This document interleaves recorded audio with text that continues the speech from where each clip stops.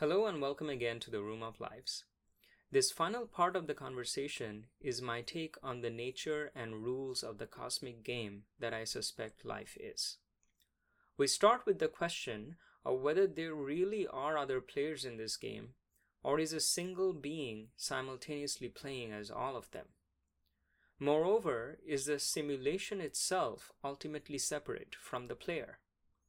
Here we draw a connection with Maya, the Hindu idea that the world and its multiplicity are an illusion with which Brahma, pure awareness, deceives itself, enters as the world and its inhabitants, all with the ultimate purpose of regaining true self-knowledge and returning to oneness.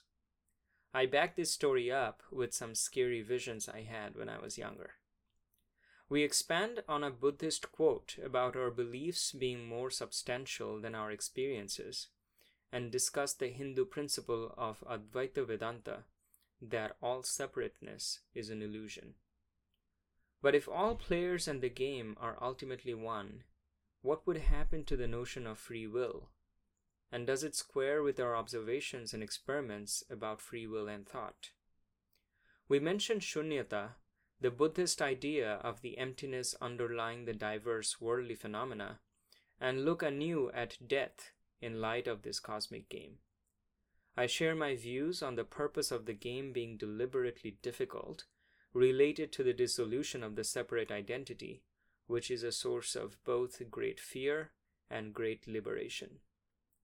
I suggest how the teeming richness of life at all levels, not only in material but also psychological laws, and the complex paradoxes of our choices and outcomes, suggests the entire world as a personal, interactive, deliberate manifestation of life, rather than a vast, inert, impersonal desert where the only source of sentience and intelligence is ourselves.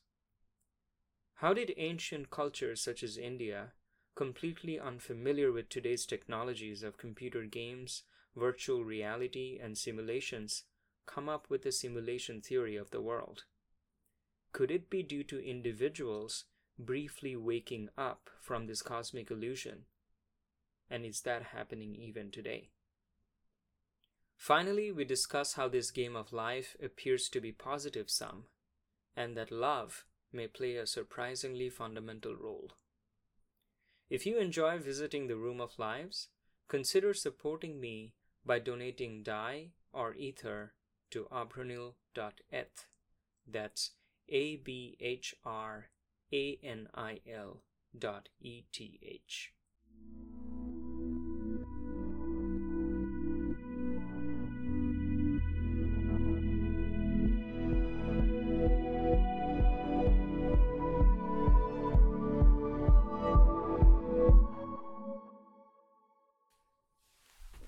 Oh, well, hey there, Neil. How's it going? Pretty good. I didn't go to work today. Sad stuff to do. But okay, so we are here. We're doing the second part of what we thought would be a one-part episode to be finished in 3 hours. And when I said 3 hours, your eyebrows went up a little bit, like 3 hours. Are you sure you're gonna need 3 hours? We needed 3 hours yesterday to do half. So here we are. We're going to do the second part of whether or not the question is life a simulation? And in the first part, we kind of mostly talked about, or what I mostly talked about was my gradual lifting or easing of certainty about what I think reality is, especially in the last couple of years of my life. And so in this part, we're going to talk a little bit about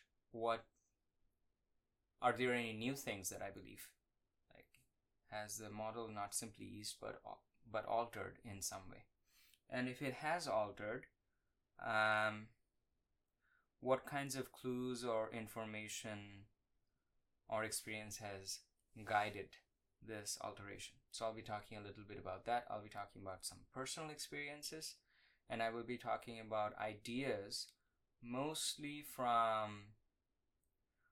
but not exclusively from Eastern traditions that I have encountered that kind of have started making increasing sense. So we'll be talking about some of these ideas a little bit. And then at the very end, we will be talking a little bit about the nature of, if this is a game that we find ourselves in, what is the nature of the game? Okay. That's it. Okay, let's start. So we kind of discussed yesterday about, we have all of this very solid scientific certainty about the nature of reality, which we noticed that it sometimes extends beyond the bare proof. And that I increasingly think is a scientific dogma. It's a dogma of its own in science. And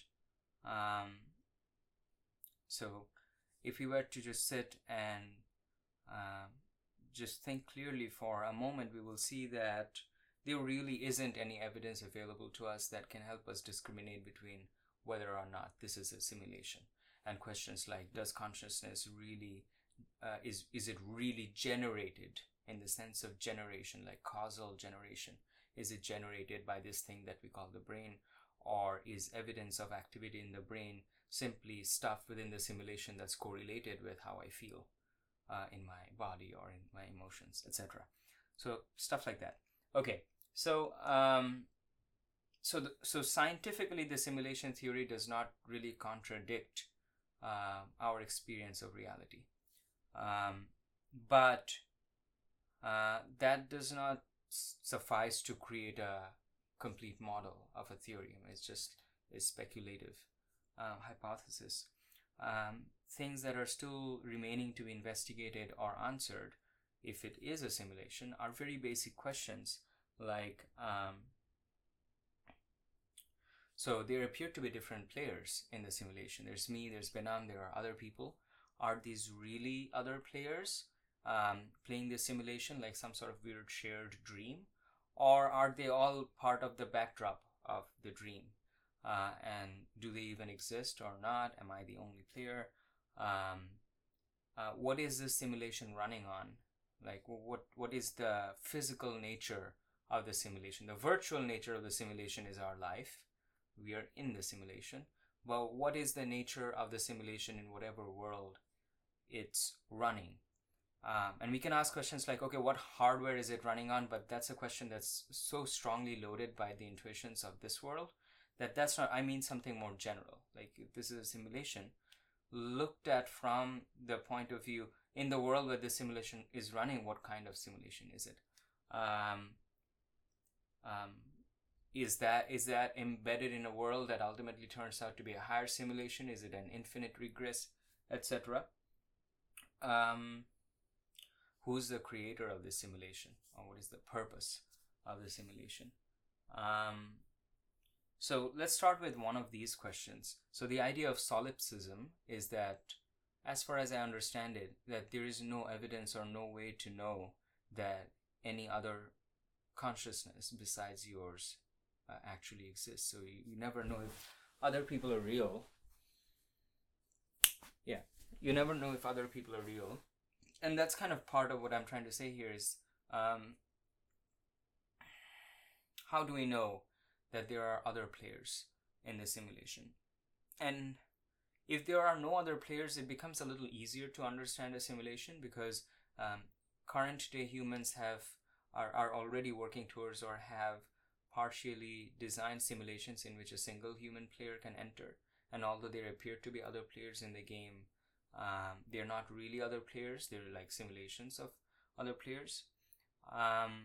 But I think in the near future, we will be able to envision or even experience simulations in which multiple humans can enter at the same time, and the computer that's running the simulation will incorporate all of these users into a shared story, and you will be able to interact with characters who represent other humans in the simulation. Another interesting way that this could develop, and we'll see why it's particularly interesting to our particular discussion in the context of Maya and the Hindu traditions is that you could imagine, okay, so when a human enters a simulation, these days the way they do it is through input-output devices. But brain-machine interface technologies are going to quickly improve in the next few years. Elon Musk founded a whole company called Neuralink, whose ultimate purpose is to deliver consumer-grade brain-machine interface products within the next decade for reasonable prices. So there's definitely a huge thrust towards this. And you can imagine that as simulations get better, they'll eventually upgrade themselves from input-output based interaction with the user to direct reading and writing from the brain. And then you'll be able to leverage many more sensory input-output streams, etc.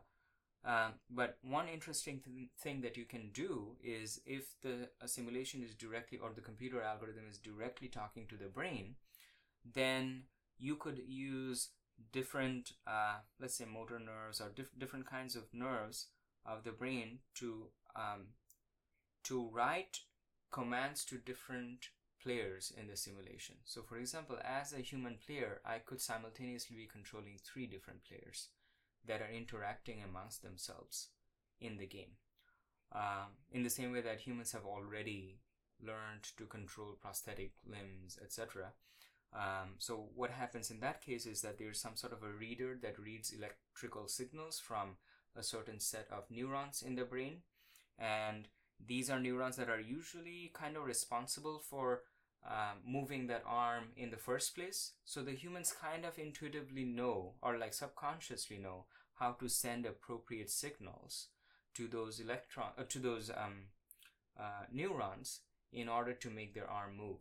Now they haven't used that part of the brain for a long time, maybe because their arm got cut off, but after this prosthetic limb is attached to them and the connection is made to these neurons, the human can start issuing those commands again by imagining that they're moving their arm as they did before. Over a period of calibration, the brain kind of synchronizes with the machine, or the machine learns how to interpret the commands, and they can learn to move their arm. You can take a different subset of the neurons of the brain of this patient and attach it to something else, some other robotic prosthetic. So in the way that different parts of the brain can simultaneously, in the same way that I'm just using my hand, both my hands to gesture at the same time, the brain is capable of simultaneously interacting with different parts of the world. So if you imagine these different parts of the world as being different characters in a simulation, the same person can enter a simulation of, let's say, a town full of people, each of which has much lower intelligence than the human player, and simultaneously control them. So with that idea, then you're not supposing that, like, for example, the human's brain to adapt to multiple novel outputs like prosthetic limbs is indefinite, but rather you could theoretically imagine something like orders of magnitude more complex than a human brain having been broken down into constituent parts like multiple people. Yeah. Okay. I don't imagine that the human brain's capacity to simultaneously control and interact with various external subparts is infinite. There's like a finite limit to it. But that's just a property of the human brain. Also, I don't think we really understand the limits of the human brain very well, especially in regions where it hasn't been formally tested before, like in areas of interacting with artificial external objects. The human brain is just kind of famous for, you make some prediction about it and then it turns out it's not that way. It's because it's the same machine, once again, tried. So we don't really know, but I'm willing to bet that its capacity is finite. But like you said, you can imagine like a more complicated brain entering a simulation like this, where at once it is all of the players, but different parts of that brain might be controlling the players, and there might be some deliberate interaction being weaved out of the interaction of the players, although the original human player knows all of these moves already, but there's still something happening. There may be some source of uncertainty, like the quantum uncertainty in the game, such that it's not ultimately entirely predictable, even from the single player's point of view. But I just want to say that it's not inconceivable for us to imagine humans designing this kind of, simulation where a single player can enter as multiple characters. One question might be, how will the human player feel at that time? Like if there's simultaneously 2 or 3 people talking in the game or interacting, which one of them will you feel like? And so that's the question of like sort of consciousness, of the feeling of the self. And would it be possible for a person to split themselves up into multiple characters like this? And we already have evidence from split brain patients. These are patients whose corpus callosum connecting the left and right halves have had to be cut in order to stem the spread of epileptic seizures that they were having. And so these two parts of the brain initially used to be parts of the same consciousness. But in these split brain patients, several experiments reveal that when it comes to certain aspects of personality or consciousness, the two halves effectively act as two different independent consciousnesses. So there's reason to believe that consciousness is a property that can be split and merged. So, I mean, we don't really know, but I mean, there's the horizon of possibilities is pretty wide here when it comes to splitting up a single human into multiple characters, let's say, in a simulation. So I just wanted to kind of start with the plausibility of that scenario. And then next I want to kind of introduce the idea of the Hindu traditional idea of Maya. And you'll see what the similarities are and differences are between the idea of Maya and this idea of simulation founded or motivated by current day human technology. So we'll be able to see the similarities and differences. But before I do so, I want to relate one personal experience. When I used to be how old was I? I guess high school in India. Well, it doesn't really matter how old I was. But I remember I used to have several experiences that were like pretty intense. I don't want to go into them like right now because not all of them are relevant to this particular topic, although they are all kind of interconnected. But one of these ideas that it's kind of vague for me to remember, like were these thoughts, were these just ideas that just kind of arose in my mind, were these visions. I don't exactly remember very well. But there seemed to be sort of maybe a voluntary component of thinking to it, but also largely an involuntary component of ideas and visions and thoughts just kind of arising in my head. And so one of these visions I used to have was about what is going to happen after I die. And I guess in my imagination, or like whatever, I mean, call it the mind's eye, whatever, the vision was that against the backdrop of just complete darkness, like outer space but with no stars, I saw myself as being a stream of light. And this stream of light is kind of rushing towards some sort of a source or an ocean. And I see other streams of light like me coming and merging, and the stream just gets bigger and bigger until it kind of converges into this spiraling center where it's just like this huge orb of light. And that's just the vision that I had. At other times, I remember thinking in my head of different people or me and another person, and all of these apparent differences in people as being sort of similar to how during Easter you take like all white eggs that all kind of look the same and you paint them different. And it felt like each life we're just that same egg, and the eggs are all completely indistinguishable from each other. In the sense, so that way I should use some other analogy than eggs. Okay, so 2 eggs you can keep in 2 boxes and 2 people can eat them, so they're not really indistinguishable. They were laid at by different chickens, or maybe the same chicken at different times. But imagine the case of 2 electrons. There is no real way in which 2 electrons can really be told apart. So in that sense, in that even more indistinguishable sense, I imagine humans as being like these eggs, and every life, I had this idea of every life like as if there are multiple lives. I don't really know, but I feel like at least during a life the egg would be colored a certain color or some pattern, but then at death it would be washed off, and you know ultimately underneath we're all kind of the same.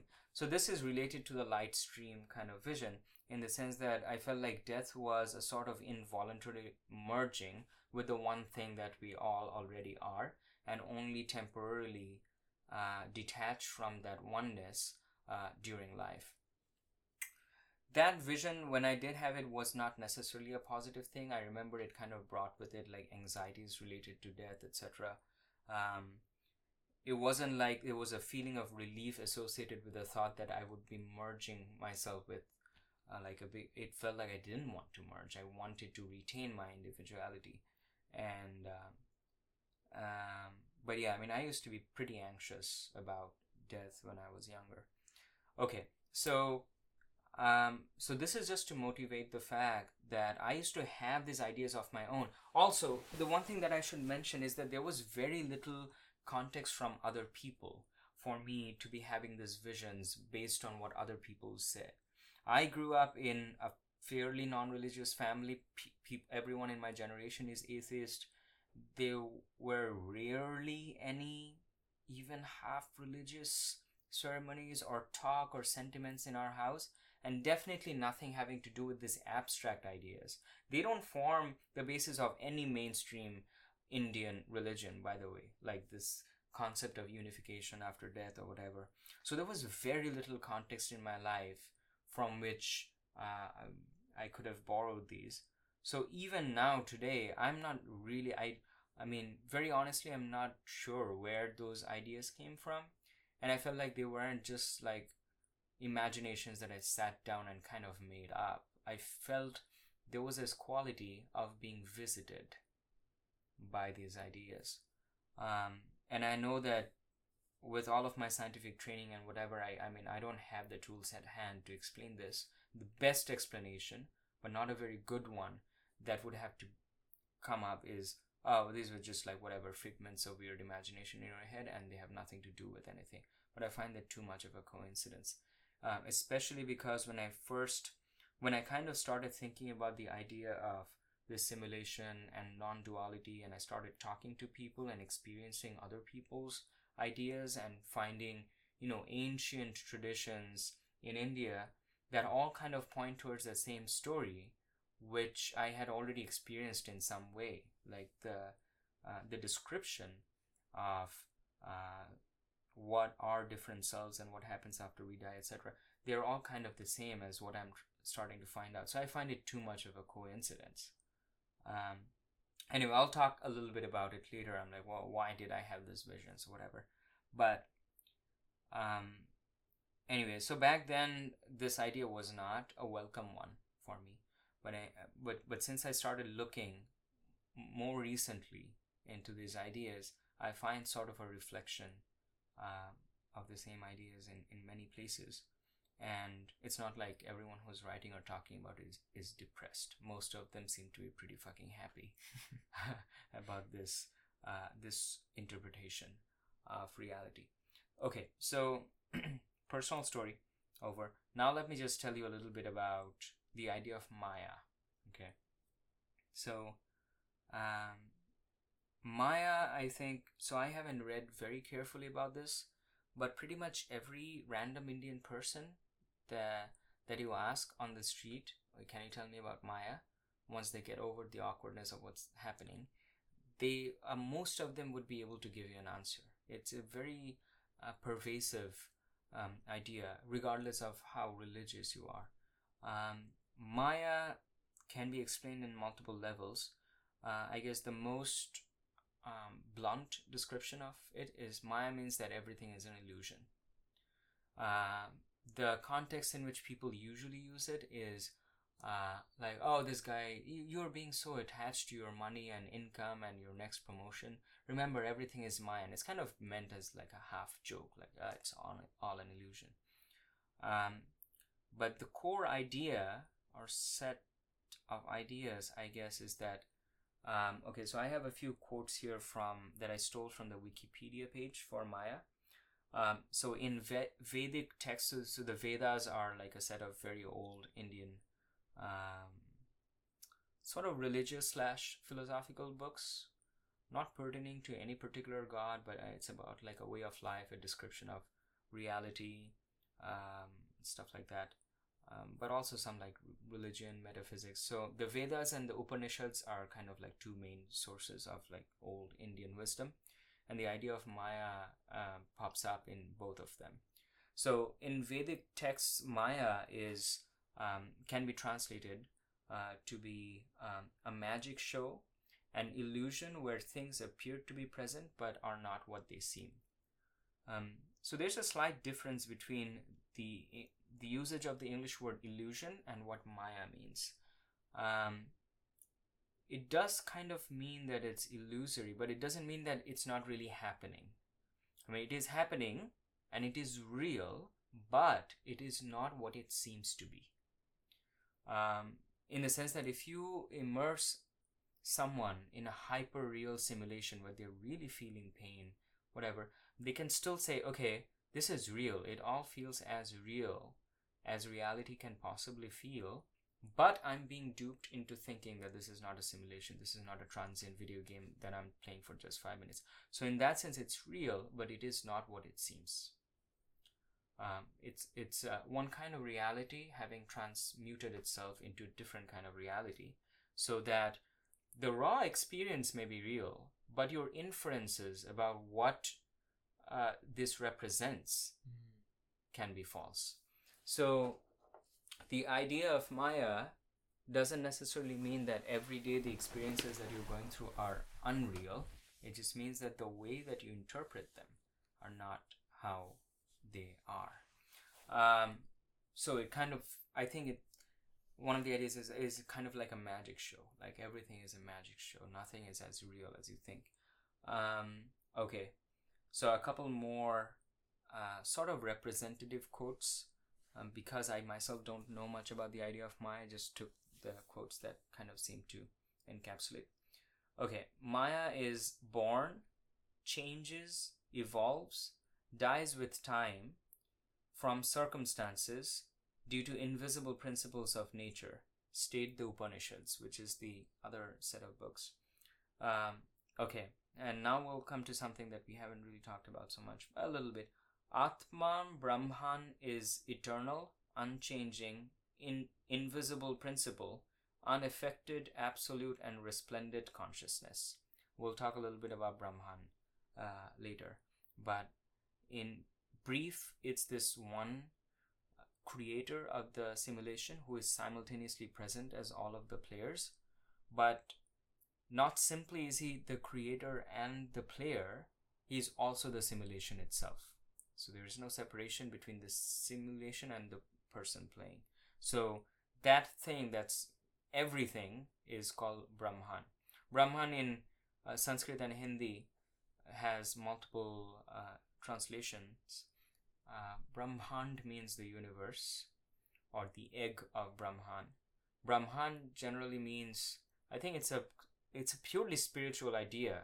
So for a society that has moved away from those ideas, there is no modern day analog of what Brahman is supposed to mean, but it's supposed to mean the one or the one true or the one thing that's the universe, which in many Western cultures doesn't even make any sense. So, but I just kind of translated that.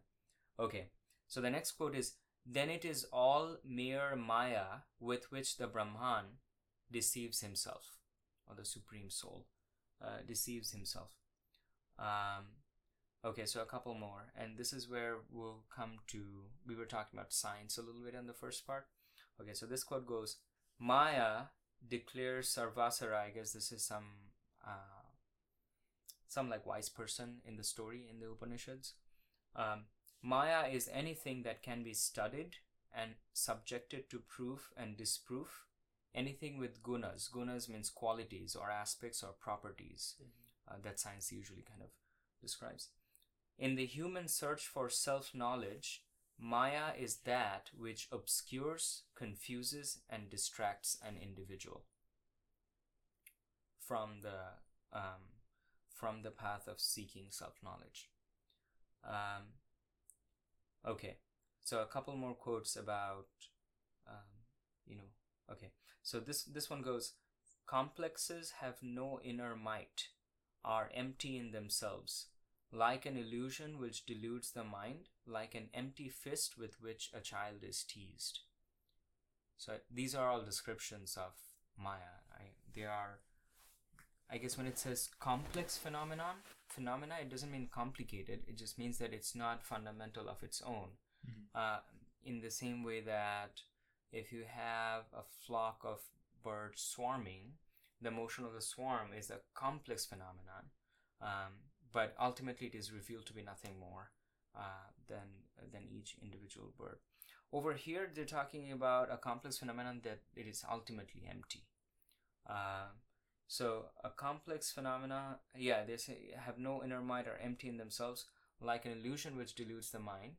And I like it how they say like an empty fist with which a child is teased. And the reason I like it is that as humans, I have started to feel like we do spend a big chunk of our lives just being teased and chasing down this Maya. Complexes of various different complexity that are ultimately empty of themselves. You can start with, for example, the social structure of, okay, I need to make more money, I need to get a career, blah, blah. It's the whole might and necessity and importance of that attitude lies on copies of that attitude in other people's minds. So this is some sort of a complex that's very believable. It makes the world go around, very formidable. But if you look at it closely, it's empty. There is no, in the sense that the US issues dollar bills against gold, but gold itself has no value except that which is shared by other people. So this whole huge economic system, which rests on the dollar, rests on something that's gold, and it ultimately rests on empty beliefs. So that's kind of one example. But it is a very, it still does not fail to be this empty fist that keeps teasing children everywhere. All right, so concepts that we just introduced are Maya, and then also like the one consciousness, Brahma. Yeah. And so these are sort of like not opposing ideas, but very distinct. Yeah, they're very distinct in that there is a relationship between Maya and Brahma. The idea, I think, is that Brahma is the one who has created Maya, and okay, so by the way, when I say the idea is, it doesn't mean that there is one the book and then there is one the idea and every other idea is false and there's one true. So if you read the Indian Hindu texts, it's often a lot of like collaboration between people, all of whom thought a little differently from each other. So we have many different books, and then there are many different religions that came out of Hinduism. Even within Hinduism, different people have different viewpoints. So mine is just going to be my summation or accumulation of the ideas that I've got so far. So the idea is that Brahma has created Maya, and but Brahma has entered his own Maya. There was no one else other than Brahma. Brahma himself or herself, whatever. That Brahma, it doesn't make any difference. Brahma doesn't have a dick or a pussy. Okay. Now that can be on my podcast now because I said it. And Brahma has entered his own Maya and taken on the form of different people. This is where the idea of avatars come in the Indian philosophy. Avatar is a temporary form of something that's ultimately not this. So the Brahma has taken on different forms. You can imagine them as like being crystallized bits of consciousness in different people's bodies or whatever. And they're all interacting amongst themselves, and they're immersed in the circus of samsara, which is everything that's happening, particularly the human society. and all of this is like a circus. And when people die or whatever, they'll ultimately return to the soul of the Brahma. And all of this is for nothing. There is no purpose. The idea of purpose only exists within this game, but not really outside.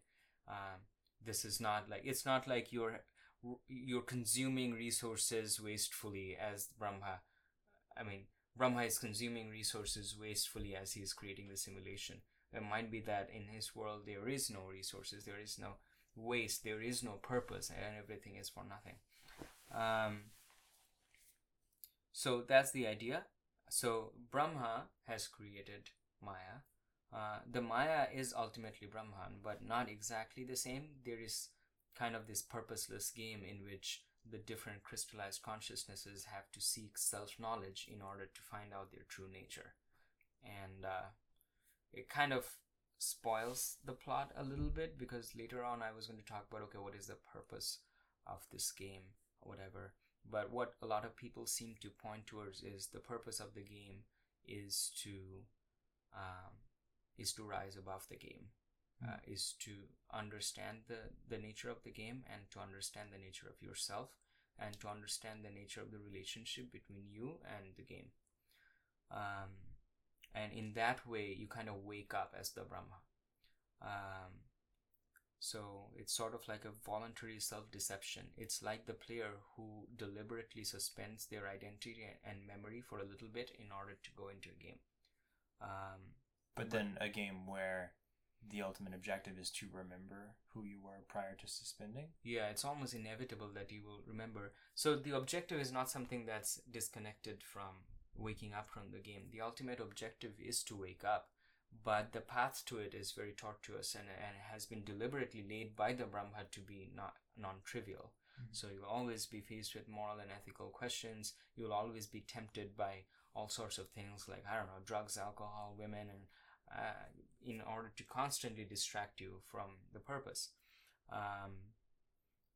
And like the different players don't really mean anything. It's not like, oh, how is Benam going to do in the game? Because, as will come later, maybe there's no free will. This is all, just for entertainment anyways. Like Benam doesn't mean anything. It's just one crystallization. If his brain were to be fused with mine, who would remain? Whose score would we keep track of? Yeah. Okay, so... But yeah, it is kind of interesting how they say that Maya is that which can be studied and subjected to proof and disproof, something that has qualities.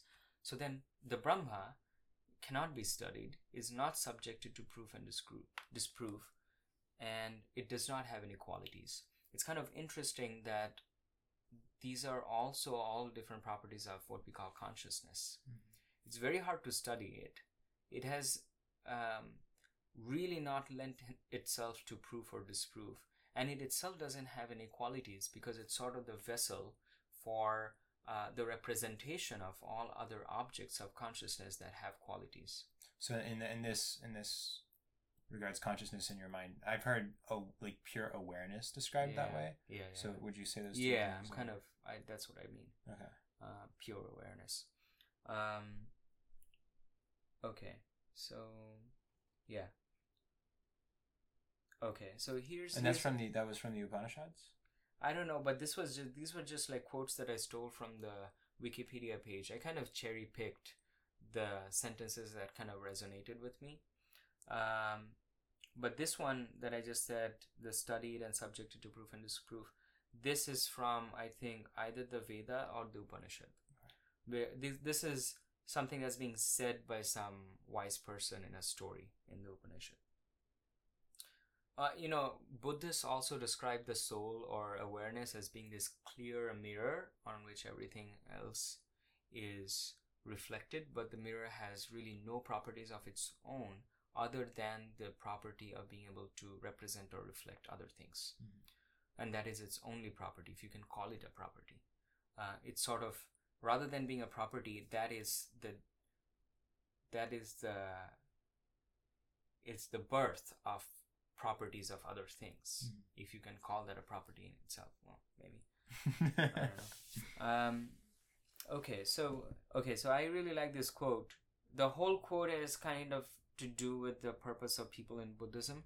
I particularly like the first part of the quote.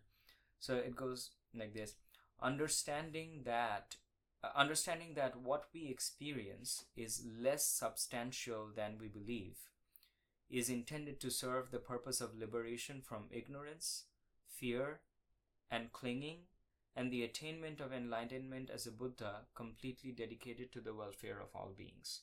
This is more like a Buddhist angle to it.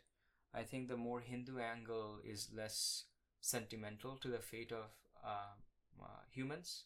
Maybe. I mean, the idea of Brahma, in and of itself, I think is supposed to be a very cold clinical idea. That is simply that which we are.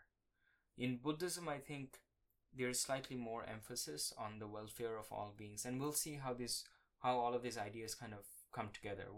What does the Brahman have anything to do with welfare of all beings or whatever? We'll come to it later.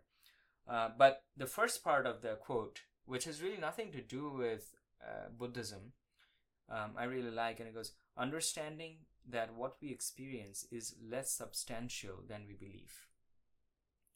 And this is what we had spent almost all the time of the first part of our conversation on. And the reason we had to spend so much time dissecting and repeating and remembering that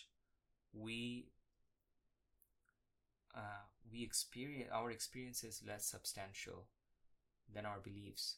The reason we had to do it is that it's kind of, I feel like it's embedded so deeply in our psyche that it takes repetition, it takes reflection, it takes time to slowly realize that really is true, that our beliefs in their solidity and their certainty have far exceeded our raw experience. And that means something. If we keep living in a world of thoughts and ideas, it doesn't, but the real world is not the world of thoughts and ideas. There's always a layer of thoughts and ideas, and we're perceiving everything through that lens. And as long as we keep perceiving things through that lens of thoughts and ideas, it's fine for us to go around having such solid certainty on our beliefs as opposed to raw experience. But once you start putting raw experience in front, then it really starts making a difference. You start noticing that when you put less certainty or substance in your beliefs, your interaction with the world really does start to change. In what way? So, I can only describe it from my personal experience. Some superficial ways in which I've started to release my hold on ideas is, who am I supposed to be in life? What am I supposed to do? What is my career supposed to be like? My identity and my career trajectory and my future used to be more rigid things that I felt like my experience had to align itself to. So I was putting that as the priority for what I ought to do in the immediate future. It was being dictated by this nebulous idea. And now I realized that it was all a fiction that I was constantly feeding into by the facts of my life, and that I am ultimately free to do what I want. And the more I subscribe to the idea that I'm free, the more I will end up doing things that will keep eroding the solidity of that idea. And so the solidity of the idea did not derive itself from anything fundamental other than how solid it was in my brain. So that's kind of one way. The other thing is my own thoughts. Since I started meditating, I've noticed they simply arise and pass away. They're transient. My mental states are very transient. So actions that I would normally have taken years back in an angry or anxious or sad frame of mind, I don't always end up taking, because just the simple act of waiting changes the whole climate inside my head and my intentions change. So that's another way in which kind of releasing my hold on the solidity or certainty of my thoughts and ideas has kind of been like a self-fulfilling prophecy, really. So there, that. And in some other ways, I feel like the notion of the ego or the self, that in me has definitely eroded a lot. That's another like idea construct. Who am I? And I used to be pretty obsessed with this idea of non-duality. Like, how do you dissolve the boundary between the self and the other? But in many ways, in multiple different experiences or multiple different times, I have noticed that this boundary has dissolved. I don't make as much of it anymore as I used to. So I was just saying how. What you asked me how starting to realize that our beliefs are more substantial than our experience has made a difference. So that has made a difference. The other thing that I do want to talk about a little bit, although this might sound a little weird, is that we kind of believe in the existence of objects in the external world. Like, here's this table, there's this a computer, here's my body, here's a microphone, and the rigidity or solidity of the idea of external objects has also kind of started to kind of fray at the corners a little bit. For example, I started kind of asking myself, on what basis do we what is the concept of physical objects based on? The overwhelming experience is visual. So you look around and you see the table, but the visual experience itself is constantly blending. Like, as you move your eyes, the pixel that represented the carpet becomes the pixel that represents the table. So that the raw experience itself it's always transient. Like, pixels that belong to one object is constantly becoming another object. Sensations or experience are constantly blending together. So the idea of solid objects that kind of hold their own and only project themselves through transient and mixing phenomena is, after all, an inferred idea. So if you start to notice that, then in many other ways, so for example, the molecules that constitute this table is forever not going to remain that table. In the historical past and in the future, they will constitute other objects. The cells in my body have not always been my own.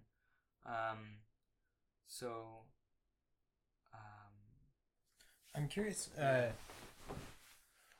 I feel like we, as humans, maybe have a knack for projecting that notion of solidity. Yeah. But that it's not trained when we're born. I don't know how much of like your early childhood you remember, but like some things that I tried really hard to hold on to at various points was just like the feeling of total and utter confusion about how what it was that I was experiencing seemed to not be what other people were experiencing. Whether it was like, just the idea that like there's this thinginess about this thing that is fundamental as opposed to just a projection. Yeah. Right? Like which to me there was this like it was just this chronic fatigue of being overwhelmed by like a litany of the categories of these various things that to me were much more nebulous in their definition. And constantly it seemed to be as if everyone was always operating with answers about exactly which category to put things in, when I'm like, well, we could do this one of like millions of ways, right? We could do it as like its approximation of cylindricalness, like, and that's how we first see the world, or right? Like it's just like just a host of arbitrary things that you can argue or have there's a score dictated by pragmatism. Like, you don't give things just like the stupidest definitions. We call it a chair because it like we intend to imply. When we say a chair, we mean the special subclass of objects that serves an intended purpose. Right, that you can sit on. Philosophers have spent so much time with questions like these, like, why do you call that thing a chair? Would you call this a chair? Would you call would you call this a brick? What do you mean by the inside of a brick when no one has seen the inside? The moment you make it see the inside, it is the outside. Blah blah blah blah blah. But yeah,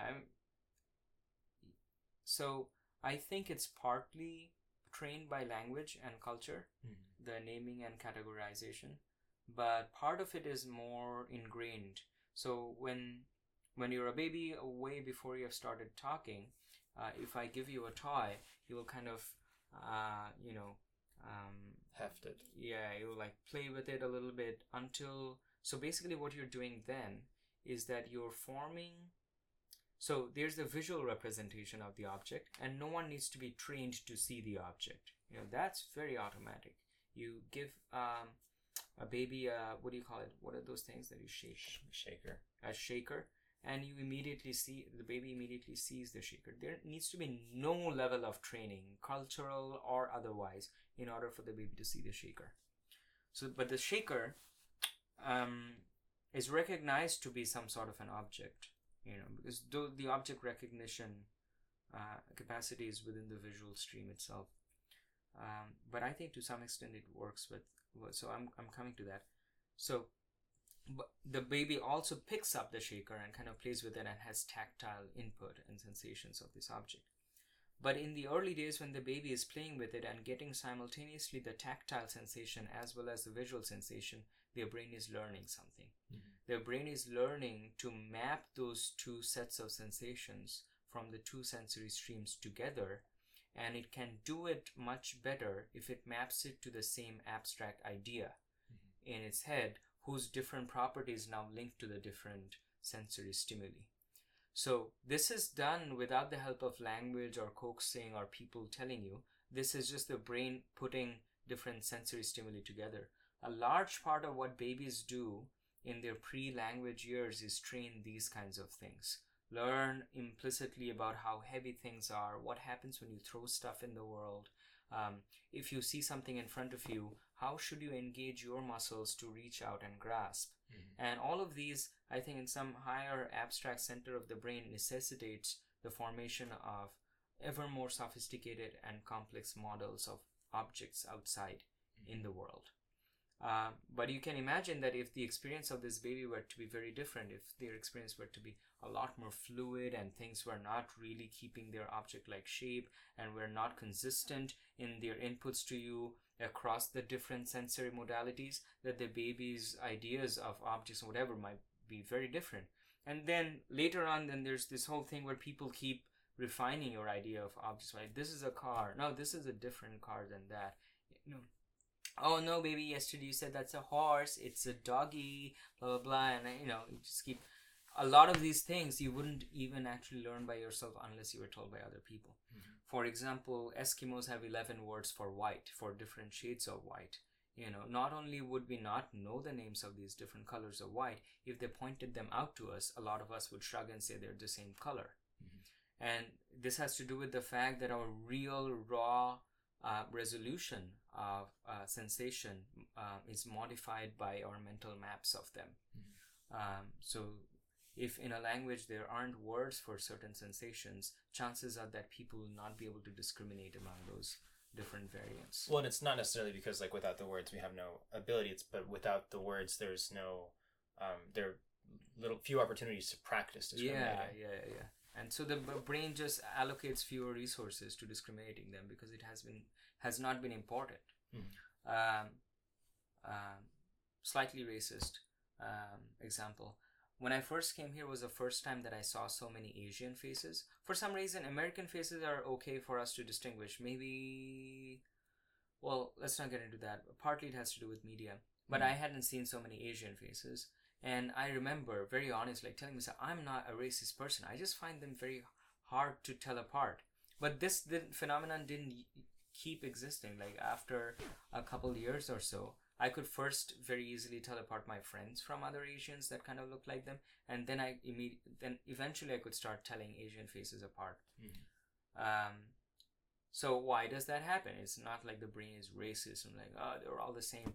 It's because the brain doesn't bother allocating face detection and identification resources, which are actually very large resources, to a data set of faces that it has never been seen before. Mm-hmm. So, okay, anyway, so object recognition and categorization are kind of like super complex ideas, and they're trained and developed at various different stages of development and learning. But yeah, I was kind of talking about how my grip on the solidity of even external objects has started to sort of release in ways that I mean, it's hard for me to kind of explain, because it feels like two different alternate interpretations of the same sensory stimulus. Mm-hmm. So it just feels like a play of semantics. But to me, in some ways, in some experiences, it doesn't feel like semantics. For example, if I'm letting an anxious thought go, the intellectual understanding of how solid the anxious thought is makes a difference in your ultimate experiential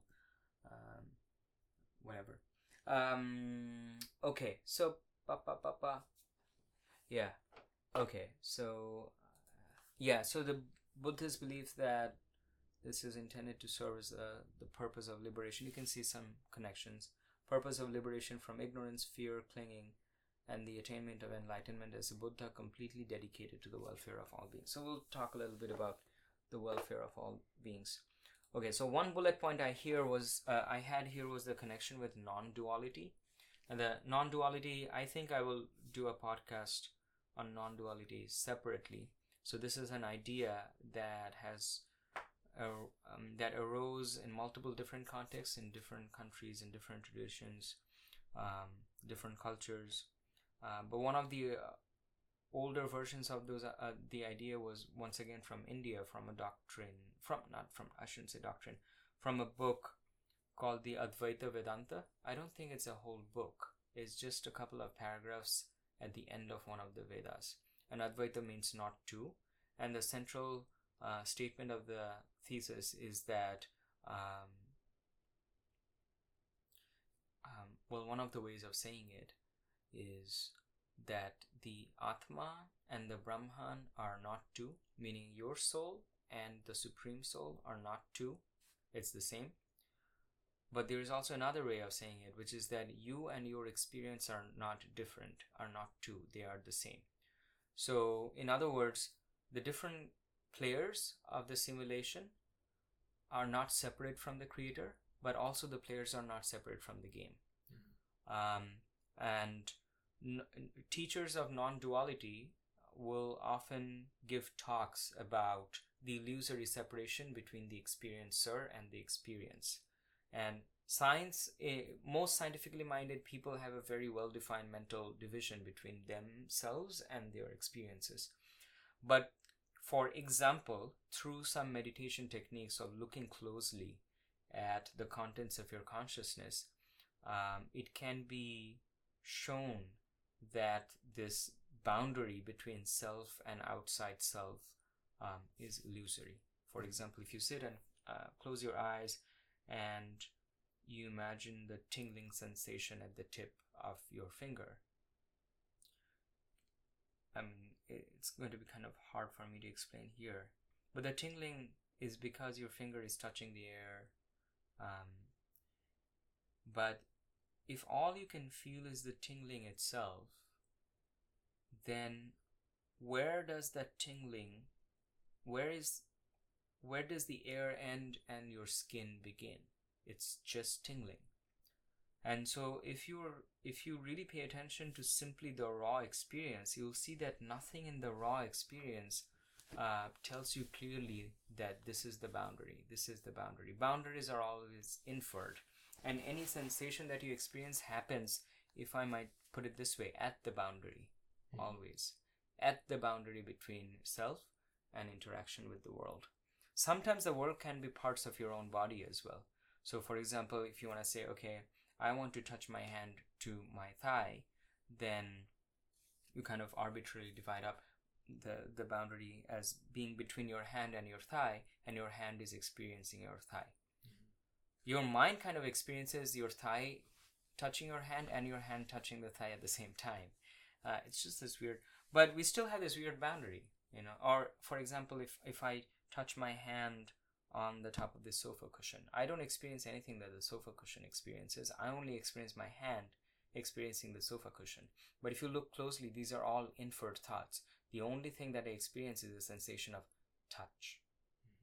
And any other idea that is brought in that, oh, the touch happens inside the hand is inside me, the sofa is outside me, is based on those abstract notions of object and object division between my body and categorization that has to do with sort of cross-validating the tactile sensory information with other kinds of information. Like visually, I see my hand going up and touching the sofa, and the rest of the day the sofa remains very far from my consciousness and I don't get to feel anything, so it can't be part of my body, etc. But the idea of objects and boundaries between them, we don't really notice exists in the world of thoughts and concepts, not in the world of raw sensation. In the world of raw sensation, there is only raw sensation. What you decide to label it as or categorize it under is kind of subjective, really. Okay, so I wanted to talk about the connection of the simulation theory with non-duality. So with non-duality? With non-duality. So I told you what the idea of non-duality was, that there is no difference, there not two. And I already kind of drew the connections, right, because I was talking about today we're talking about the nature of the simulation, and I kind of said a few things that are pointing to how the different players are only apparently different, but ultimately all the same, and the game is the same as the player. So these are ideas that are shared with non-duality, although they might use different language to explain. So the simulation theory, or the theory of Maya, or this whole idea, kind of subsumes, among other ideas, the idea of non-duality. And non-duality was an idea that I was kind of exclusively obsessed with ever since I read about it in Waking Up by Sam Harris. So now I kind of feel like I can understand non-duality as part. I used to think of non-duality as the ultimate end all and be all, the pot of gold at the end of the rainbow of spiritual and philosophical and scientific understanding. But now I see it as part of a bigger picture, which is kind of interesting. Okay, so now here I want to talk a little bit about free will. If all of the players are ultimately the same, and if the player is the same as the world, in the sense that what appears to be the world, or what appears to be the player, or what appears to be consciousness or experience, are all simultaneously one and the same thing being created out of this, out of nothingness at the same time, so that the game and the player are simultaneously imagining each other into being. It's all one cocktail, really. If that is true, if the player and game do not have separate origins and are only coming in contact, then the idea of, or the notion of the sensation of free will of a player going through this game would have to be an illusion. Mm-hmm. If something like the Brahma created the game out of a part of his own consciousness and entered it as an apparently separate being, then it would mean that there is no real external secondary source of free will. Free will is kind of like, what is free will? Free will requires two entities, let's call them player and game, where one does not anticipate the other. In this case, the game does not anticipate the other. Or let's say the rules of the game do not predicate what the player would do. Mm-hmm. So the idea of determinism, for example, is that the rules of the game of this universe are such that they also determine what we are about to do. So no surprises anywhere. Okay. Free will is that no, there will be surprises. So there's a lack of information of one party about the other. Mm-hmm. The way that it feels when you walk into a room and say hi to a person, you don't know what the person is going to do, because you don't know that person, because there are limits of information. But if the same entity is both the player and the game, then there can be no honest free will. There can be the illusion of free will, maybe, in the same way that there are illusions of everything else. In our talk so far, we have seen how, there are so many things that, are appearing to be what they're not. Like, for example, the idea of objects, etc. We may not want to call them illusions, but they're like derived concepts. If we look, and they're not backed up by the reality of raw sensation. Once again, when it comes to free will, maybe if we look really closely at our raw sensation, we'll start finding things out like, hey, I wasn't the author of that thought. It just came into my head. And what it did was, I had this thought, it gave rise to another thought, and ultimately to a demand, and I moved my hand to buy that cup of ice cream. And what I'm mistakenly doing is looking at this whole chain of when this first thought appeared to my final purchase as being evidence of free will. Going from the first thought to the action. But that is not free will. Free will is saying I came up with the first thought, in that I had some hand in not having come up with that. So there could be an illusion of free will, or we could be saying free will about something that it actually is not. And in fact, I think in around 1962, a psychologist or neuroscientist called Benjamin Libet, neuroscientist, conducted an experiment which is kind of like now widely cited, both inside and outside science, as having exhibited evidence against free will. So there was this person who was hooked up to a machine that was looking at blood flow, or the rate of blood flow in the brain, and I guess they had to make a decision at some point of whether or not to push a switch. And the experimenters were looking at their blood flow, and using the blood flow, they could predict what the subject would do before the subject themselves knew that they were about to do it. So ever since then, the whole field of the question of free will has kind of become an exciting one. Other people, I guess, have done experiments. And so the idea in that experiment is that if there is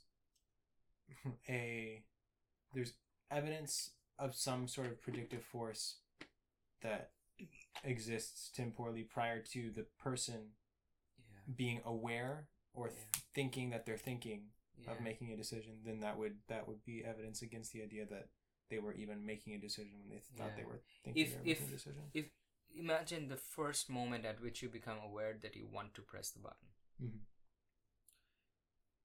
If your button pressing had been decided prior to that moment, then no matter who is in the driver's seat, you are not. Mm-hmm. You are downstream of when the decision was already made. Okay, that's interesting. So it could be that there is free will, but we it wouldn't be our will. Right. Or at least it wouldn't be something that we experience in real time. You could say maybe it's like we are capable only of remembering our decision making, but we aren't necessarily. But that is completely at odds with the general notion of free will that has existed in theology, or in just the general understanding of people. That sort of free will is going to be like a useless free will to most people. Like, oh, there is some sort of free will. It takes place in my stomach without my permission, and then I'm just told about it a couple seconds down the line.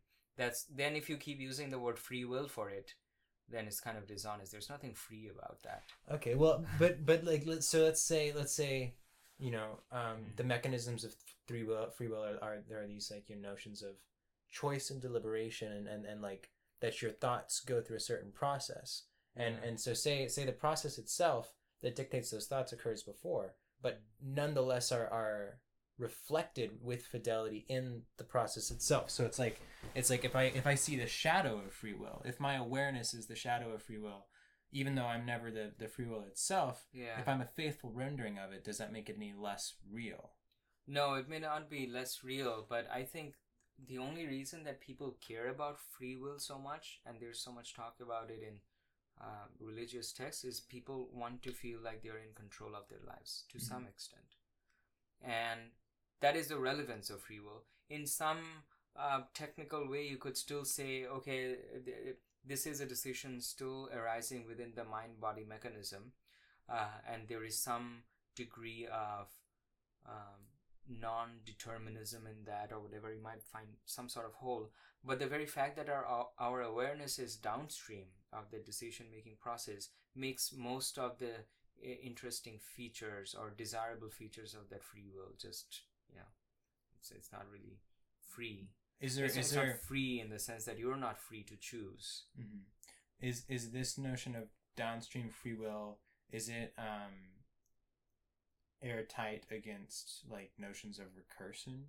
So like say like now that I see in like is it always just like a feed that I only get to observe come out at a discrete time, whatever slice of awareness I have, that I can I never, like, just by merit of being aware of the thoughts that I've already decided prior to being aware of them, can I not then alter the flow of thoughts downstream? That's kind of speculative.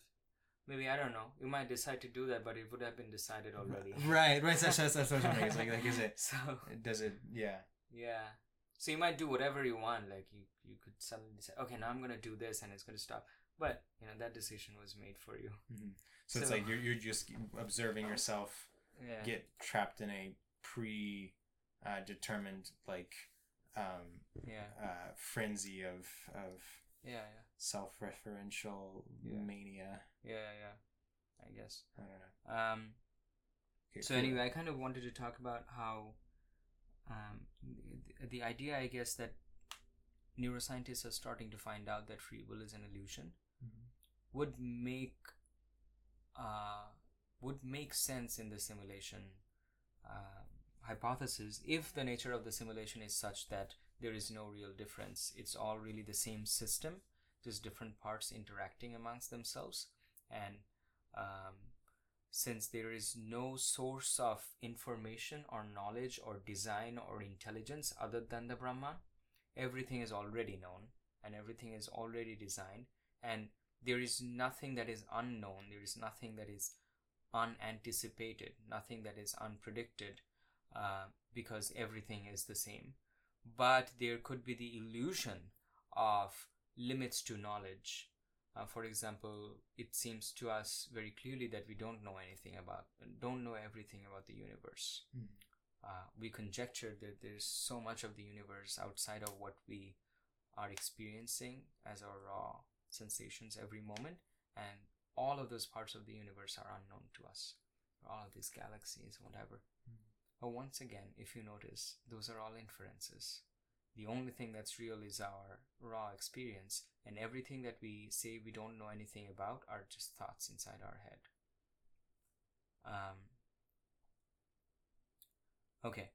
So there's the idea of the limit of information or the limit of knowledge. I could say I don't know anything about what's going on inside your mind, but maybe nothing is going on. I didn't mean to take a jab. It just came out that way. I'm sorry, but you are a rubber duck. I'm sorry. No, I'm not offended. Yeah, okay.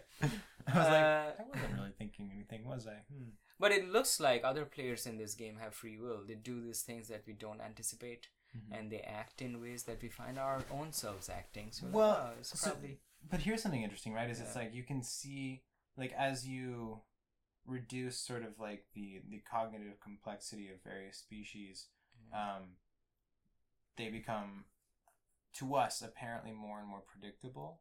Yeah. Right. Like as if they're available behaviors are just it's a smaller and smaller set, right? Yeah. To the point where after a while we're like, that's not intelligent. So I think it's so to me it's kind of interesting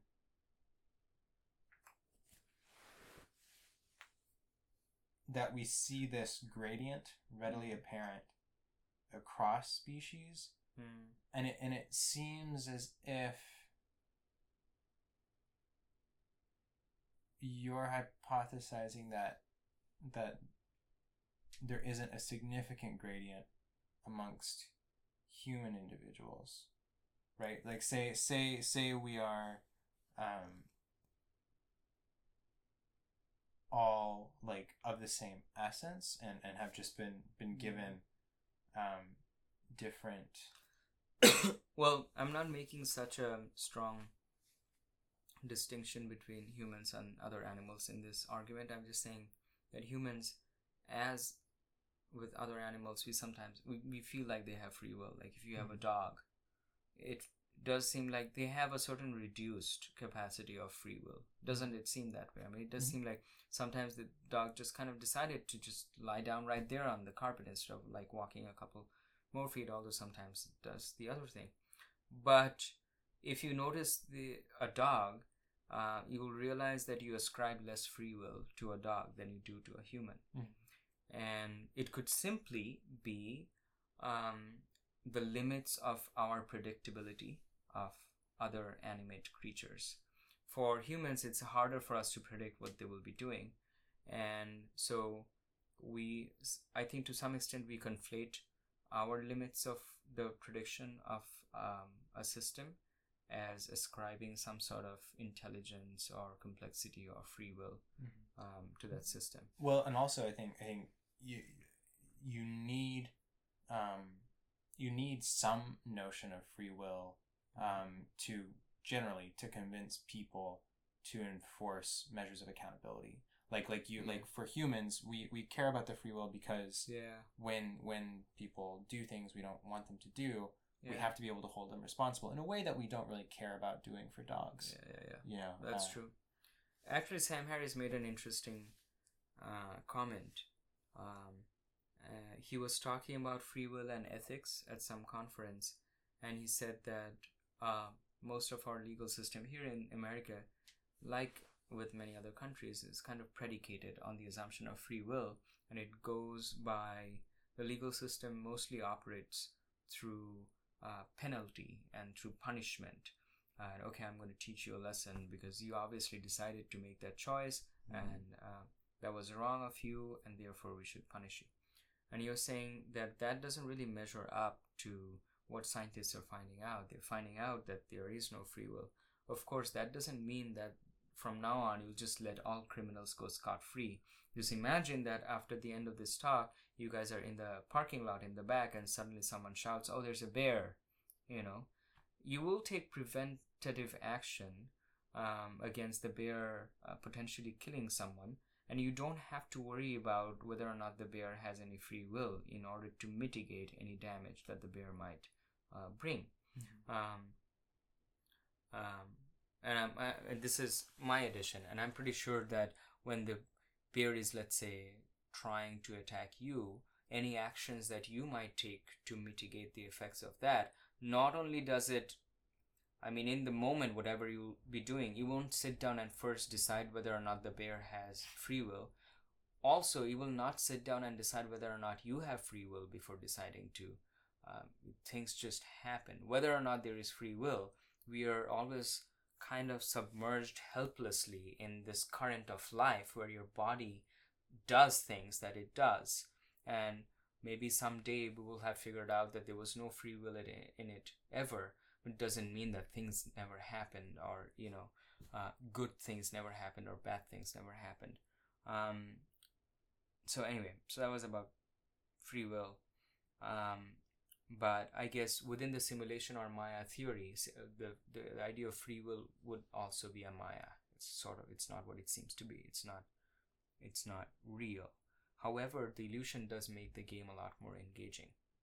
If you were submerged in a game where you knew that you were not really controlling the player, things were just happening, it would be like a movie. But the whole point of a game is to have some notion of free will, or at least some illusion of it. Okay, so I wanted to talk about free will. Okay, so then sort of so then all of this apparent phenomena, this whole complicated storyline of so many different people living in a world with galaxies and whatever, and like a planet with so many different complex life forms interacting in ever more complicated ways, so many different problems that we have, the economy, the environment, we've got a clown on the throne, and all sorts of problems in our social life, cultural life, political, economic life, but also in our personal lives 24/7.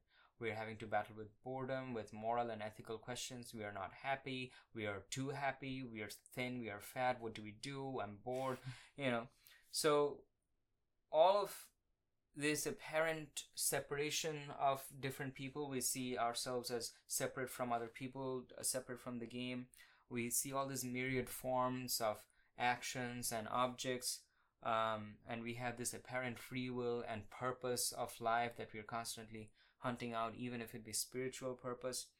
So they are all ultimately empty if it is all the same underneath. And this idea is called shunyata in Buddhism. Shunya means zero, and shunyata just means emptiness.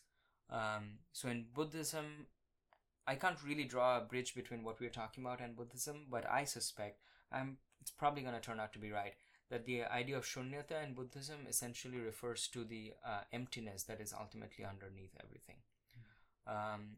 But I don't think that the takeaway from that realization is supposed to be pessimistic. It's just supposed to be neutral. It's just a realization that everything is ultimately empty. And my personal take on why you shouldn't be depressed about it is that every happy thing, every meaningful thing, every beautiful thing that has ever happened to you in life has happened through that emptiness. Mm-hmm. So what higher purpose, value, beauty did your vision suddenly slip from? If there was an idea of some higher value, beauty, profundity, knowledge, purpose, then it was fabricated by you in your mind, but you used as evidence beauty, purpose, knowledge that has managed to emerge from this emptiness, so chill. I kind of feel similarly about, Richard Dawkins wrote this book called The Selfish Gene, in which he kind of broke down, we are just these gene machines and this is how we evolved. And he got a letter from a young student saying that she took that book so seriously that she was flung into the pits of despair after she read the book. She found all her motivation for joy and beauty and happiness in life stripped away because she found no purpose in being. Life just became this gloomy thing. It was like, that's it's not like she was being irrational before to think that life was beautiful and purposeful and meaningful and worth living. I feel that she's being irrational now to decide that because I've found that it's driven by genes and selection, that all of that has now disappeared. Mm-hmm. Then the time has come for you to realize that there were some irrationalities in the construct of whatever you thought to be real beauty and real purpose. If it were contingent upon a particular interpretation of things that just are. Yeah. Mm-hmm. Exactly. So, anyway, so it's called Shunyata in Buddhism. So what's the point? What's the point of all of these myriad forms? And I think there's no point, and there doesn't always have to be a point. Humans, for example, a good example, and also like young animals, when we create and engage in our own games for no purpose, we spend a lot of money.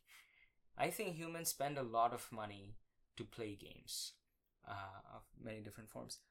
We willfully enter it, although we know that it's empty, and also with money, career, life,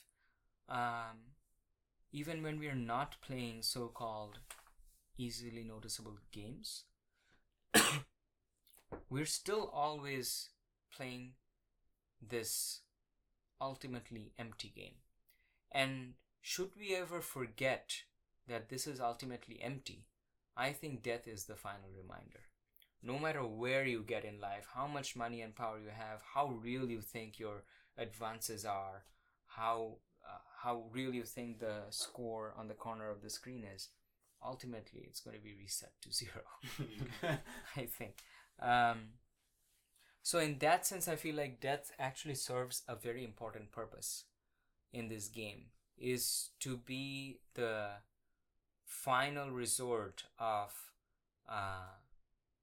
the end point of the game, and therefore that which keeps the game a game. If human beings can ever find out the key to never dying, then every stake will become infinite times. Mm-hmm. Can you imagine, like, everything will become so much more valuable, not necessarily in a positive sense. Well, it changes. It changes. Everything will become so solid.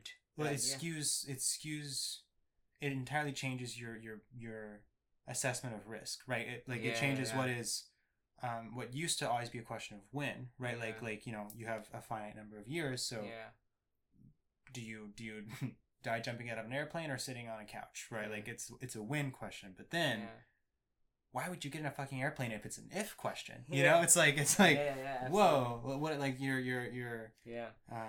yeah, no, I totally get that. I think, I mean, there's every reason for that to be a disaster, to like, regardless of its deeper implications, just like the way it would skew human behavior Yeah. for certain people to have access to Yeah. potential like a mortal lifestyle that would be Yeah.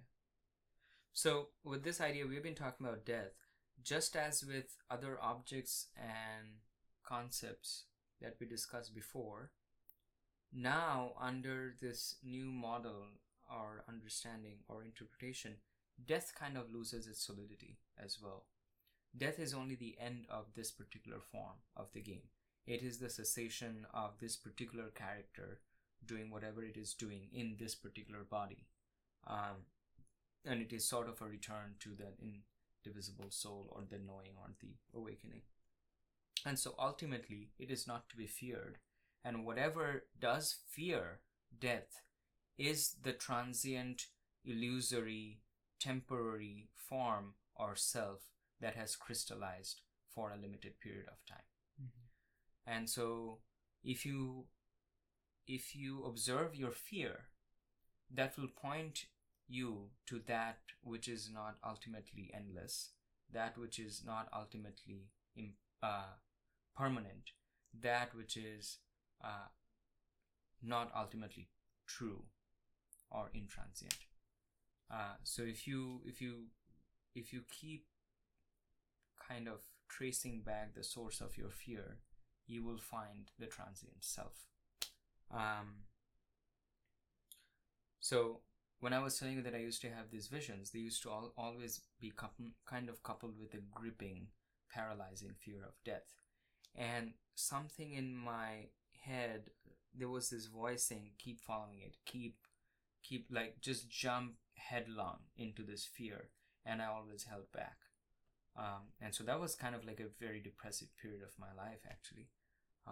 And sometimes I wonder, especially these days, I wonder what would have happened if I had jumped headlong. There are accounts of other people, like, for example, Eckhart Tolle. He had sort of a very negative experience when he was in undergrad, and he was gripped by a fear of like failure and ending or death. And there was a voice that just came into his head, this is according to his own accounts, that said, resist nothing. And so he didn't resist this thing that was sucking him in, and he completely survived. And so other people have described this as well as surviving your own death. For example, Tagore, whose writings I was reading, he has talked about this multiple times. He has said things like, if you can die before you die, that is the ultimate living. Which is sort of a suspension of all that is the limited idea of the limited self that I am. If you can kill it, then what you get as reward is life. And maybe physically, the same is true when we will physically die. That all of this fear that's associated with ending may turn out to be just a real unification with what life is and what we are. Anyway, so just ideas. Okay, so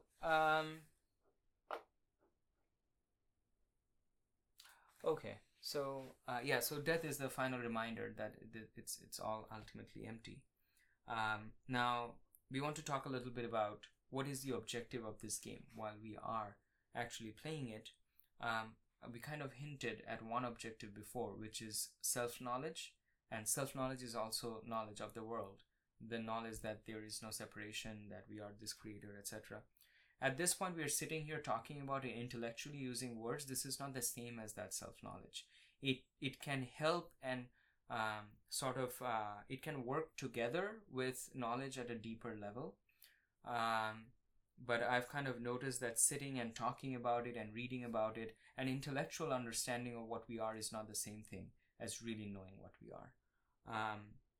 But the intellect has its own uses. I think it can lead you to the right people and the right ideas, but then it is still up to a different part of you to imbibe that in other ways. And not all of the other ways are intellectual. Only one part is intellectual. So one universal objective that I find very few people kind of disagreeing with among the ones that I've read or the ideas that I've read seems to be the desire to dissolve the separate identity. That's like one objective of the game, or to recognize that there is no separate identity, and whatever we hold on to sort of it always keeps reconstituting the separate identity, and it's kind of like a feedback process, and then the separate identity wants to keep believing in things that reaffirms the notion of the separate identity. So the one universal objective seems to be the dissolution of that, and some people use drugs for it. And one of my first introductions to the dissolution of the ego was through MDMA. But that was more like an empathogenic thing. I felt like I was still a separate person. I want to talk about this in more detail in the non-duality podcast. But then I remember taking shrooms, and on shrooms, I'm sure I don't remember, but on shrooms I wrote down that this is a non-dual experience, as in I can see that there is a character called Neil in this room, but I see that from the same point of view as I see all of the other characters. So there are many different ways in which you can approach the notion of dissolving the barrier between the self and the world. And I think somewhat deliberately it is meant to be a task that is frightening. Otherwise it would be just too easy. The rewards are really great. I can guarantee you that if you make the right incremental moves towards this, depending on where you are in your life and what kind of person you are, working with your strengths and weaknesses, every incremental progress gives you a lot of rewards. And in my case, the rewards that, well, let's talk a little bit more about this later. But in summary, I think the rewards for me have been a greatly decreased sense of baseline anxiety, much richer engagement, appreciation, and respect for life, and a sort of, I feel like in many ways life is flowing through me much more freely than it used to years back. And I realized that there used to be this fictional idea of this is not good enough, I need to find something better. And I find that now I find life to be ultimately, it's the most intense thing that you can ever experience. And so there have been changes, and you were kind of rewarded. So no one can come and tell you that this is what the objective of the game is, because I've proved it this way. Because if you take the right steps, the right rewards are very intensely subjective. So only you can experience. So, and there's no real way to prove it to someone else that I've figured out what life is. The only thing that you can then do is sort of reflect some of that back onto them so that they see for themselves that, okay, something's happened to this guy. Mm-hmm. I'm intrigued. This sounds fun. Let's do more of this, Okay. So that seems to be one universal objective. Okay, yeah. So it seems to be the desire to dissolve the separate identity and to merge. Now, like I said, I think not coincidentally, there seems to be a lot of fear associated. If you start from the very first step, okay, let's take something very simple. I'll take something from my own experience. I went to a dance club and I was kind of like a rigid, kind of stiff person. I didn't want to dance. And so there's self-consciousness involved. Nothing remotely close to death, but it still is a negative sentiment of rigidity and solidity that is associated with the notion of the self. And as you start taking small steps towards them, like, okay, let me embarrass myself a little tiny bit tonight. you'll see that the next night you're not feeling embarrassed anymore. You're feeling happy. And I'm like, whoa. So what lay on the other side of this flimsy barrier of embarrassment and self-consciousness was happiness. So you start noticing, and in ways that you can't describe or prove or argue with other people, you start taking little steps in the directions that make sense only to you. And the sense making is made through the rewards that you get, that you don't have to justify or defend in front of anyone else. So that seems to be one objective. So there's fear, and the ultimate fear is the fear of death.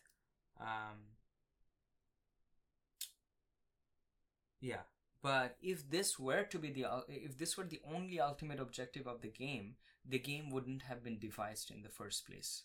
Because in this game, there's there's a separation of the different players. There's a separation between the world and the self that has to be unlearned at some point. So if the merging and union was to be the ultimate objective of the creator, there wouldn't be any fabricated separation in the first place. One thing could be, and this is like highly speculative, is that this being a separate person but in the company of other people gives you a sense of what it feels like to be separate and the loneliness that's caused from being separate, and it gives you little bits and pieces of the happiness and joy that comes from union in many ways, like helping someone out, spending time with them. There can be physical union, there can be mental union of all sorts. And I think maybe in some ways it's supposed to be instructive. It's supposed to remind us, or it's supposed to tell us something. And here I remember what Pratim said. He said, the one consciousness came into being all into this void, and it was just lonely, had nothing to do, and therefore it kind of divided itself up into multiple different consciousnesses that will ultimately merge again. And maybe the whole thing is an exercise in creating and repeatedly creating and dissolving separation, because the one consciousness felt lonely in the beginning. But how can there even be such a thing as a feeling of loneliness if there is just this one thing? I mean, it doesn't really make any sense. So I have no idea. But, I mean, there doesn't have to be any purpose to this repeated separation and merging. It doesn't have to be any purpose. Maybe It could even be that, like, that is in and of itself like a fundamental attribute of the thing running the simulation, right? Right, like that's just like the way we have like 2 feet and 2 hands. It's just like it decomposes and reassembles. It could be that. But maybe that's not even fundamental. Maybe this game is just one among many other possible games that could be played. Mm-hmm. And this just happens to be the nature of this game that we are temporarily submerged in. Okay.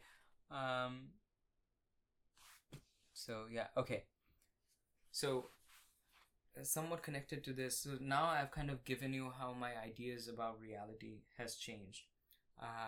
Sort of along the lines of this, I wrote a blog post recently called The Only Reality, in which I kind of described that I am now less certain, in the same way that I've kind of relaxed my certainty about other things. I'm kind of less certain about this narrative, about this universe that has existed for billions of years, and I just came into it like 29 years ago, and I will live for a certain period of time, and the universe will keep living. So there's this objective notion of the universe, of which I'm only a tiny fraction, and there's all of this other stuff going on that doesn't give a shit about me, and just going on all on its own, and I'm just this insignificant part that will have some sort of limited influence, cause and effect influence on the universe for a limited period of time, and then it will just keep going on, like it's like some sort of train that I hopped on board for a little bit and then I hop off and the train just keeps going, but I die. This is the basic, the most widely shared notion of what life is about.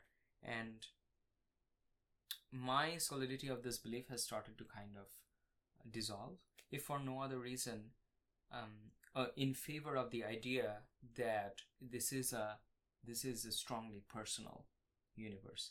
You can call this idea the same as solipsism. It's like everything is for me, nothing exists beyond me. Doesn't mean that I'm always like the center of everything. When I say I here, I mean the sum total of my experience, which includes things that I see, other people that I interact with, or apparent other people that I interact with. So this is not an egoistic assertion that I'm like the most important thing in the universe, but the universe is identical to me and there's nothing beyond.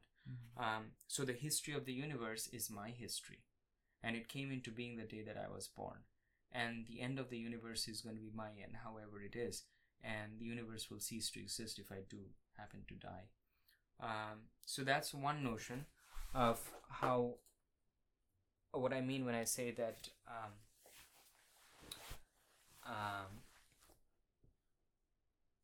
that the universe, or the way that I regard the universe, has become a lot more personal.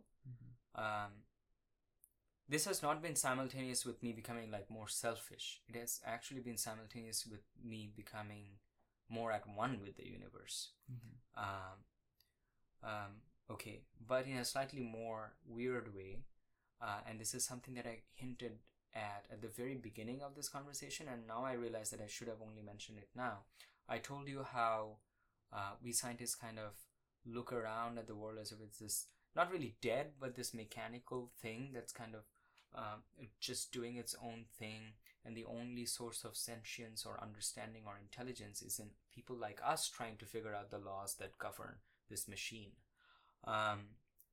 My feelings, I shouldn't say my thoughts, I should say my feelings of relating to the universe has changed from that vantage point.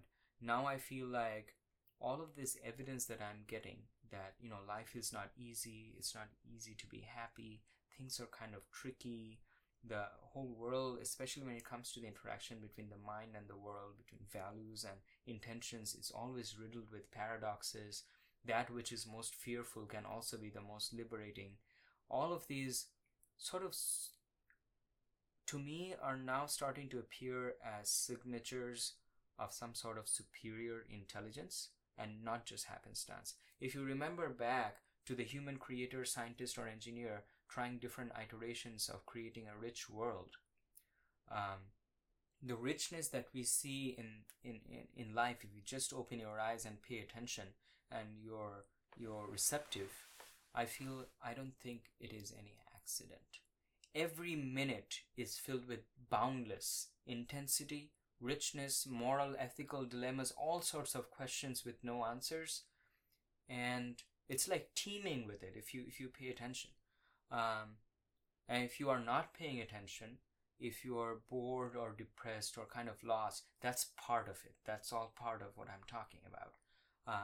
And that's part of the challenge that has arisen. So, I mean, you can't use that as evidence that this is not interesting. You know, it's part of what is supposed to be interesting. Interesting doesn't mean that you'll lie in the corner happy and eating ice cream until you die. That's not.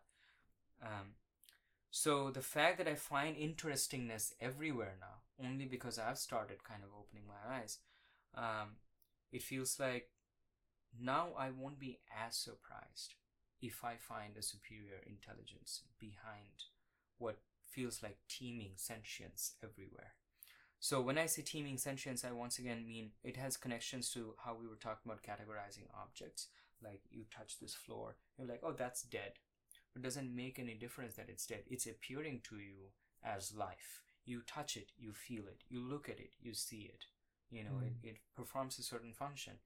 The intellectual idea that this thing is dead, most things are dead, whatever, that doesn't change anything about what I'm saying here. The sentience that I'm seeing is very immediate, very profound right here, and it is in the experience of things.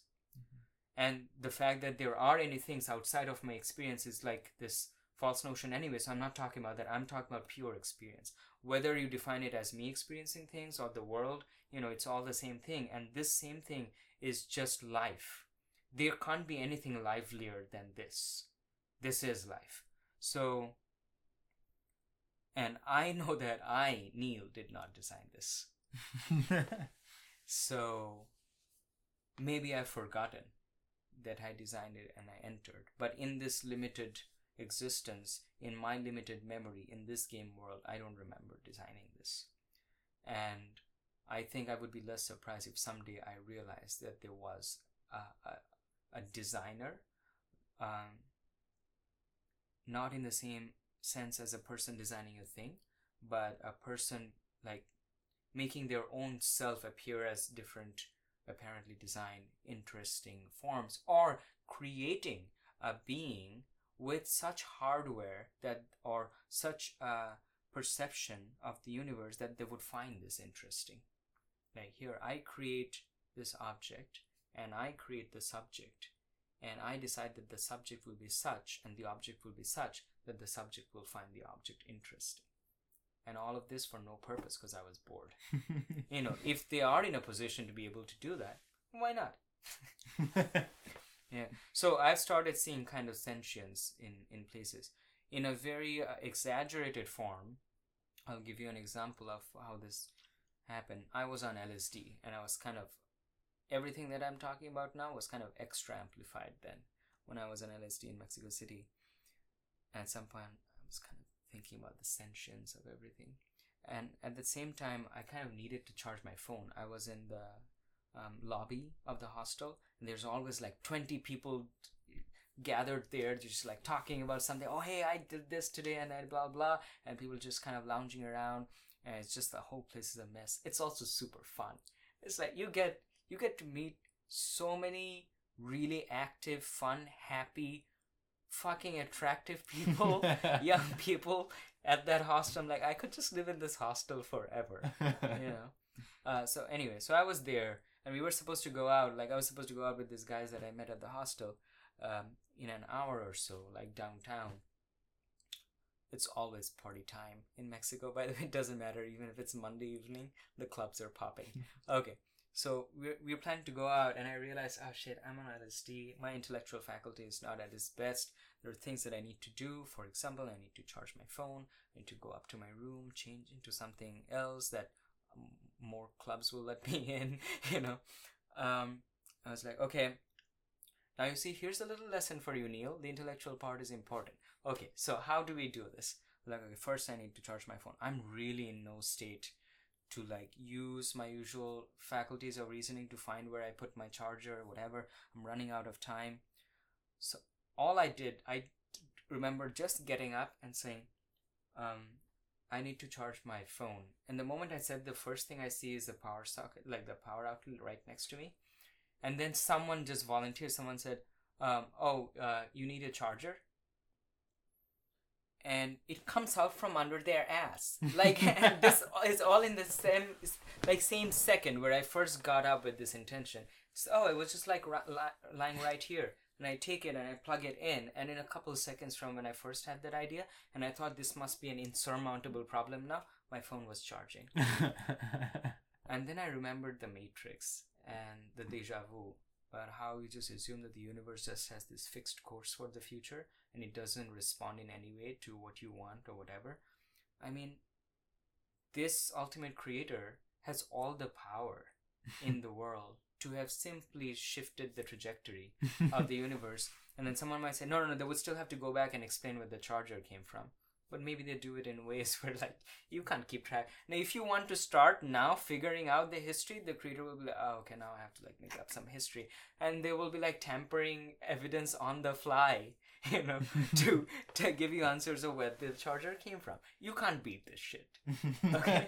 So, and I was like, did that thing just like appear out of thin air? Because that's what it felt like. Like, okay, well, I'm not believing anything, but I won't also disbelieve it. So anyway, my charging is being done. Okay. But I think if you ask for nasty things, it doesn't happen. I don't know. I'm not sure. We'll have to find out. Okay. Maybe if you ask for nasty things, it will still happen. It's just another way of like making you confused. Like you thought you could read my mind. Oh, here's whatever. Anyway, so yeah, okay. So theory. Okay. So now that I've kind of given you this like voodoo world that I believe in, it's going to be easier for you to digest this next thing. So given the way that my own personal experiences have been evolving, I grew up in India. When I was a kid, I had these visions, and they kind of went away as I kind of like, I kind of swept them under the rug. I'm like, no, I'm going to be a scientist. There's no place in science for stuff like this. And I did the science thing for a while, and I came to the US. I've been in Austin. Things have been really awesome. I've learned a lot. I've grown a lot as a person. I've experienced so many things, and I did drugs, and I'm kind of coming back to spirituality in multiple ways. Apparently, coincidentally, people have figured out a lot of new kinds of technology that make me ask the same questions, or make it more believable that this simulation model of the world could be true. Humans have started making their own simulations.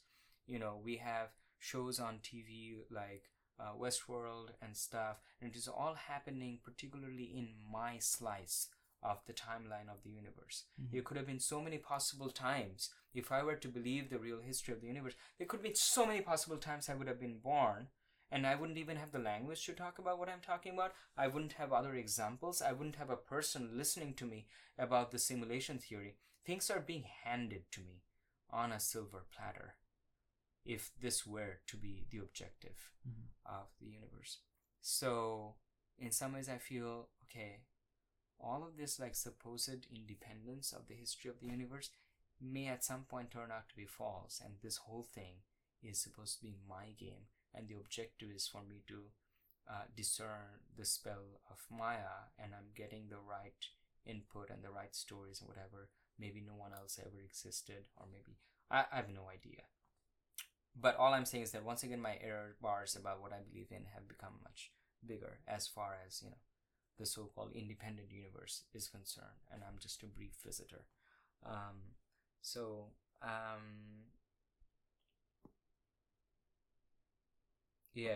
what I wrote down was that given the way my experiences are developing and coincidental breakthroughs in the development of technology, like the invention of VR, etc., that allowed us to start this conversation, it could all be kind of intentional towards nudging me towards the dispelling of the illusion.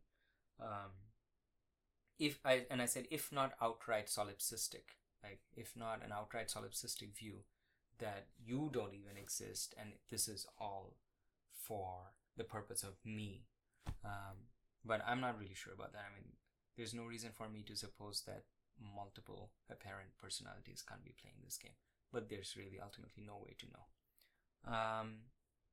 How does science forget every day that there's so many fundamental things we just can't figure out? But anyway. Okay, so the next question is, if it really is true that the universe had this history for most of which humans were much less civilized than we are now, definitely we are not making simulations of the quality that we are making now. So we were not familiar in our technological, economic, cultural worlds with the idea of simulations.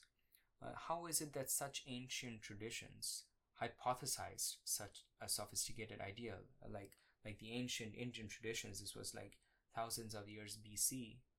They wrote about something that is essentially that the world is some sort of a simulation. A creator created the simulation out of parts of themselves, and they entered it, became multiple characters, but then he will wake up. They didn't use modern terms like simulation or whatever, but they talked about a very similar idea. Mm-hmm. So how is it that they talked about something like this? What prompted them to come up with ideas like Maya?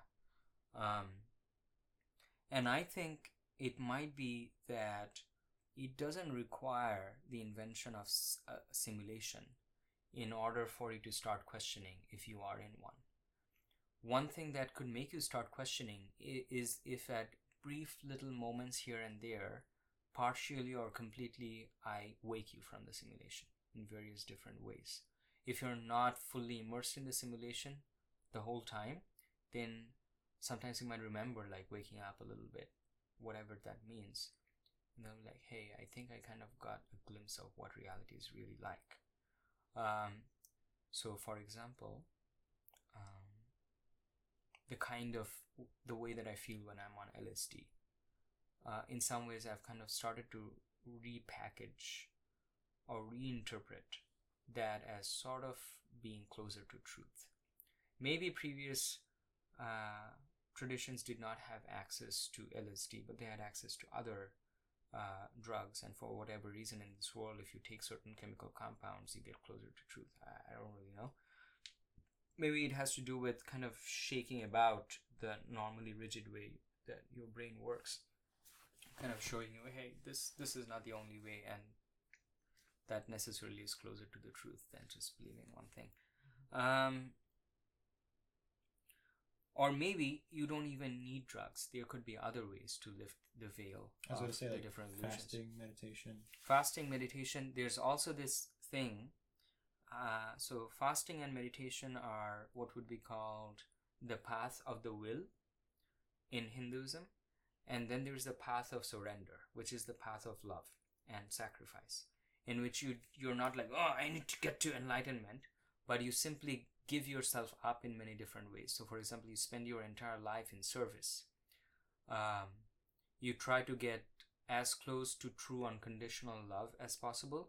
And I think I have reason to suspect that no matter how little we may know about fasting or meditation or this particular hypnotic, psychedelic, whatever, or that particular ritual or this way of doing meditation, we all kind of intuitively know what it means to love. Not love a particular person, but to immerse ourselves in love. I think we kind of intuitively know. So I think that key or that path is immediately available to everyone. And I'll tell you a little story here. There's this woman called Lisa Kearns who lives in the UK, and she is a teacher of non-duality. And she claims that not permanently, but her brain has shifted into this new mode where the notion of the self is kind of dissolved. This is not always the state of her mind, but it is the case most of the time. And so she goes around talking about, how she sees.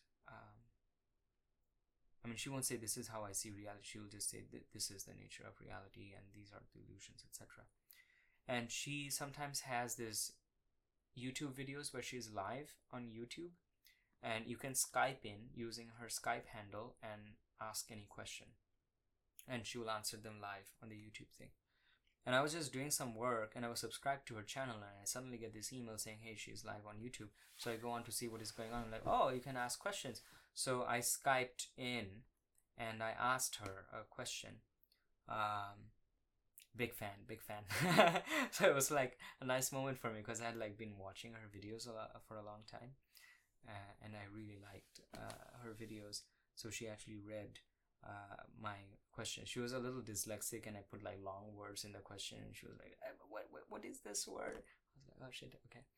So I asked her, what do you think causes the shift from this apparent duality of I'm a person and everything else is separate to the non-duality? And she said she doesn't know.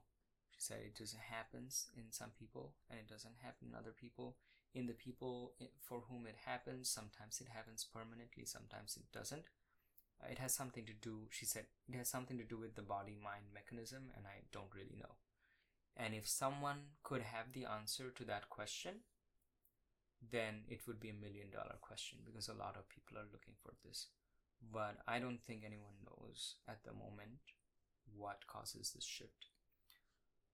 And the second question, and then she said, I said, okay, so but what can I do to have this shift, to experience this shift? And she said, the only thing that I can tell you to do is to follow absolute unconditional love. And I was like, what the fuck? That's such a cheesy. That's never gonna work. We're talking about a neurological shift inside your mind. What does it mean, follow absolute unconditional love? What the fuck does that mean? And I didn't know what the fuck exactly it meant, but some part of me knew a little bit of what the fuck it meant. And that little part of me, I think, has been growing stronger and stronger. And at some point, months later, I actually sent her another message on Skype. I said, I now know what you meant. Because in my own experience, I have realized that following absolute unconditional love is really, I mean, those moments are at least simultaneous with moments of the self disappearing. So it can happen without drugs, it can happen without meditation. And so this is the path of surrender. So there's the path of the will, and there's the path of the surrender. And so there are many devices, I think, accessible to a society which doesn't have things like today's VR or simulation technology to start the conversation with. This conversation, when we use simulation, the idea of simulations or technology, it begins at a very intellectual level. But the conversation doesn't have to begin on an intellectual level if the society does not primarily live their lives on an intellectual level. So once again, it's a bit of a coincidence that I'm an intellectual person, I live an intellectual life, and in my intellectual times, there has been an intellectual or technological phenomenon as sort of that kind of points somewhat coincidentally at what the nature of reality might be. Anyway, I'm seeing clues and footprints everywhere. In a couple of weeks, I'll go crazy. But anyway, so yes. Okay, so I wanted to say, okay, how did ancient traditions come up with the simulation theory? Sometimes the illusion can be lifted. Okay, so here I want to talk a little bit about a little video clip of a different non-duality teacher whose experience was different than Lisa Kern's. His shift was not abrupt like that. I think he grew up in some suburb of the UK, and he said that he had a couple of experiences or visions or whatever when he was a child, and he was just on his bicycle or playing with his little soccer ball. He felt somehow raised beyond just that local context and seeing as if from a bird's eye view, not only himself but everything around him. And in that world, in that moment, he was kind of like, he was kind of the whole local world and not just him. And within that world, he could see himself like playing with this soccer ball, and it just became one of many different characters. So this may have been just this weird illusion that he had, or just this weird trip that he had, but something made him kind of go and seek out more information about what he had just experienced. So he went to a local library, and he actually found the Bhagavad Gita, which is like, one of the, and I think he found one of the Vedas actually, and he eventually came up on the Advaita Vedanta, which is the text about the non-separation between the self and the world. And he eventually kept following it. I don't know the rest of his story, but now he is also a non-duality teacher. So you can imagine that little experience that he had for a few minutes of becoming one with just his whole surroundings and seeing his supposed self as just being one character among many could be a temporary lifting of the grip of the simulation or the illusion or Maya that we are in. And the reasons that it happens or whether it's real, I mean, I don't really know. So experiences and insights like these could be the ones that fueled old traditions to write down theses like this. And also, I guess it helped that there was not such a rigidly laid down perspective, like a scientific perspective on how to view the world. Like people weren't constantly, no, that's not scientific, so you can't talk about this, blah, blah. In today's world, you have to kind of struggle against that in the beginning before you can really start talking about this experience. And most times you'll be shut down anyway.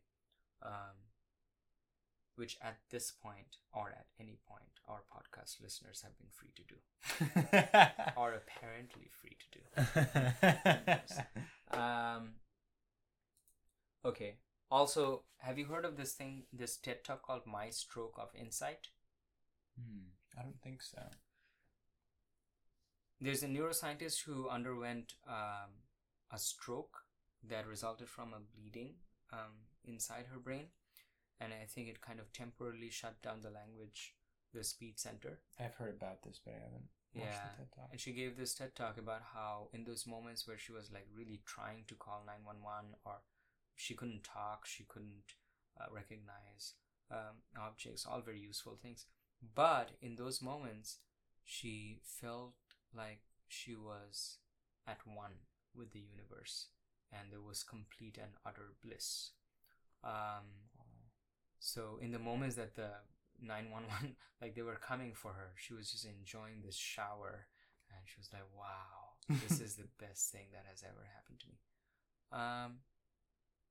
So there are multiple ways in which this supposed illusion can be lifted. I think I'll talk a little bit more about the connection between language and the notion of the separate self, and why it may not be a coincidence that the bleeding was near her language center. But that will be in like the different podcast episode that I do about non-duality. Anyway, so okay, over here I kind of wrote down once again, like, is this lifting of the illusion, did this lifting of the illusion happen because of the anomalous bleeding in the brain, or is it correlated with this observed bleeding in the brain as another means to distract you? I mean, she's a neuroscientist, so now a lot of other people take her experience very seriously, but they may be led down the wrong rabbit hole of, oh, this is something that's just particular way that the brain settles into this mode when there's a bleeding next to the language center, and it really has nothing to do and should have no bearing on your spiritual life or how you regard the universe, blah blah. So I think it's never supposed to be very easy for us humans. No matter how many times this happens, the lifting of the veil, I don't think it's meant for us humans to be easy to end the game. At least, I mean, your experiences can't very easily become someone else's experience. Well, and I wonder even to what extent your own experiences ought to propagate forward. Like if you have your own, moments where you feel like the veil has been lifted. Yeah. How tied are you to that? Can you like? Yeah. Then go on to live the rest of your life in total denial of that, or like I don't think there is any dictum. I don't think that so one of the fundamental ideas of like the big religions is the idea of heaven and hell, and that if you fuck up, you go to hell. Like if this is supposed to be the objective of the game, and you live your entire life as this really separate, egoistic individual, just amassing money and power and abusing people and saying fuck you to love all the time, that therefore you will have to burn in hell. I don't think there's any such thing. I think there is no question of being forgiven or whatever. It's just this game arising out of nothing, and it would be no fun if everyone always did the right thing. So I mean, it's kind of deliberate. The pitfalls are deliberate. And if ultimately everyone is the same thing, which is the same thing as a creator, this was all intended all along. So what you do or not do as a result of these experiences, it's what you do. But depending on what you do, your further experiences are going to be different. That I can guarantee you. So there seems to be some kind of a thinly veiled system of reward and punishment associated, but I don't know. So if you ask me, I feel like what I want to do is continue to lift this veil of separation, because I have seen in my own life that effort being rewarded with happiness and joy, unconditional joy. And so I'm like, I'm just going to keep doing this. But if that has not been someone else's experience, then they're helplessly bound to their own destiny of doing something different. So, okay. So, Okay, so my last bullet point was about, if this is a game of some sort, then let's talk a little bit about what kind of game it is. But we have already talked about several features. This podcast has mostly been about the nature of the simulation that I think we are in and what kind of game it is. But a couple other points that I want to talk about is, so we did say that it's not easy to win, within quotes, this game. It's not even easy to know the objective of what the game of life is about. It's not easy to know what to do. It's not easy at all to be happy. Humankind, every year, they find something out that, this is going to make us happy forever. I don't think on average, despite leaps and bounds in technological innovation, we are on average any happier than the cave person was. And I don't think it's not meant to be easy. And also, I don't think happiness is the objective of the game, although it can be correlated. It can be one of the objectives. But if you try to obtain happiness through a shortcut such that you're not paying attention to the other objectives of the game, then you'll notice that you don't get happiness either. For example, if you want to get happiness without wanting to make other people happy, if you want to get happiness without sharing love, it's not easy. If you want to get happiness selfishly, it always eludes you. And I think it's kind of written in not in the natural laws of the game, but the psychological laws of the game. And science today is not concerned about writing down the psychological laws of how the mind interacts.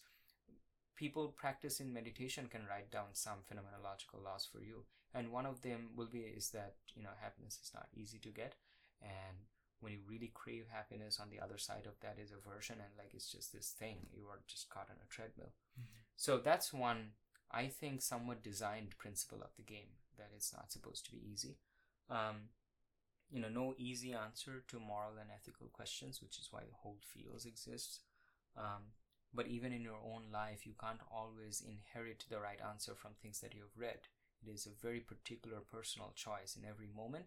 And even after you make the choice, in a lot of cases, you'll not be certain that you made the right choice. I think it's because this is not a simple game based on simple right and wrong choices. Also, I used to think earlier at the beginning of my newfound spiritual quest that spiritual answers ought to be easy, within quotes. That if I'm not finding an easy answer that I immediately like and I go with, I'm like, yeah, this is the right answer, then it's not a good answer, or I'm doing something wrong. I'm getting spirituality wrong. I'm doing something wrong. But in some ways lately, especially since I started kind of thinking of life as this game that is deliberately challenging, I've kind of become relaxed about the fact that decisions or choices in my life are hard. And I'm like, it wasn't up to me. I didn't decide to make this choice hard. I'm just kind of find myself in a cocktail of incidents and happenings and conditions in which every step seems to be hard. Well, so be it. This is the nature of the game. Okay? So I've kind of started to relax my notion that things ought to be simple. But kind of funnily, that relaxation itself has made things kind of simple, because I'm not so strongly tied to what is going to happen if I get this thing fucking wrong. That idea has kind of started to recede in my head, that there's really like the one consciousness thing, just do what you want. Not really, but whatever. Okay. So yeah, so I followed it up with saying that the relief of, this whole big problem, every step is like, whoa, this game is so hard to play, god damn it. But the relief lies in the fact that if you stop worrying about the right thing to do in this game, because such a thing only exists when fabricated by your mind, then the game is immediately engaging at every step. When you're not looking for that score in the corner, then the game is, what you get in return for giving up your quest for a score is the game. And the game is immediately engaging. Every moment, then it becomes its own purposeless reward, whether that moment goes positively or negatively. And I think this has connections with how the Buddhists say that, don't go for the craving or aversion, just let things be as they are. Okay, so at the very end, I kind of, drawing on all of these, there are roughly two kinds of games in economy. For example, there's a zero-sum game where if someone wins, the person loses. And then there's a non-zero-sum game where everyone in the end, maybe some people lose, but the overall winning is non-zero. And I think if life is a game, to me, I can very strongly start to see that it's a non-zero-sum game. And in that lies whatever meaning I find in this apparently chaotic, purposeless phenomenon, is that there is a source of something. And that source, that ultimately non-zero-sum source, whatever it is producing, if you'll notice carefully, if there is any non-zero-sum anywhere, then it is love. It is some form of love. So the economy, for example, right now it's boosting and everyone's getting something. So we imagine it's non-zero sum game, but we're not calculating the sum across everything. For example, we are not taking into account the impact on the environment, on the planet, and whatever. So if you take something that involves a certain number of entities, and we see what was the total sum across all of them, I think the sum is equal to love, and everything else is not love. And for me, in many ways, that is the purpose of the game now for me. I actually recently changed my WhatsApp status to say I'm into non-zero sum games. But for me now, it's kind of like an orienting principle. Is right now, today, or during this course, or during this interaction with this person, or in this career decision, or in the next few months, or in this particular gathering of friends, what is the source, or what is a good source of non-zero-ness in the sum? This is a game, so let's not forget about the game part. Let's have fun, but can I contribute to the non-zero sum of this game here? And that ultimately for me like makes the game a lot better. And if you notice, it's non-zero sum, so it makes the game better for everyone and at no cost to anyone. So ultimately I think, so this true unconditional love that Lisa Kearns told me about is something that does not play by the rules of any zero-sum game.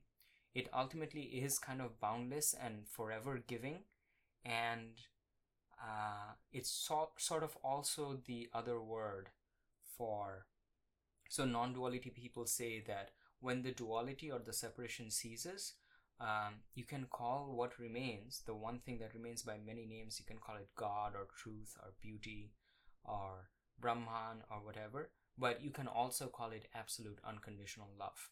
And I didn't have any idea what they meant. At the time I was thinking of it starting from the point of view of dry neuroscience, like the model of the self, and how it might be an illusion and things that might be achieved when you, I was like, what does this have to do with absolute unconditional love?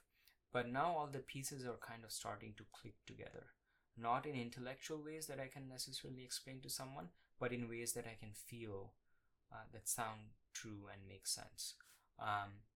So you can go about your life pretending like it's a zero-sum game, and life will give you back evidence after evidence that it is a zero-sum game. Or you can go about life as if it's a non-zero-sum game, and every step will be filled with non-zero-sum rewards. So I mean, it's a pretty interesting game. It can be what you want it to be, but then do you really end up wanting it to be anything? Because free will is an illusion. Who knows? It's ultimately fun. I'm enjoying it. Even if I'm on the passengers, I have no idea. Whatever.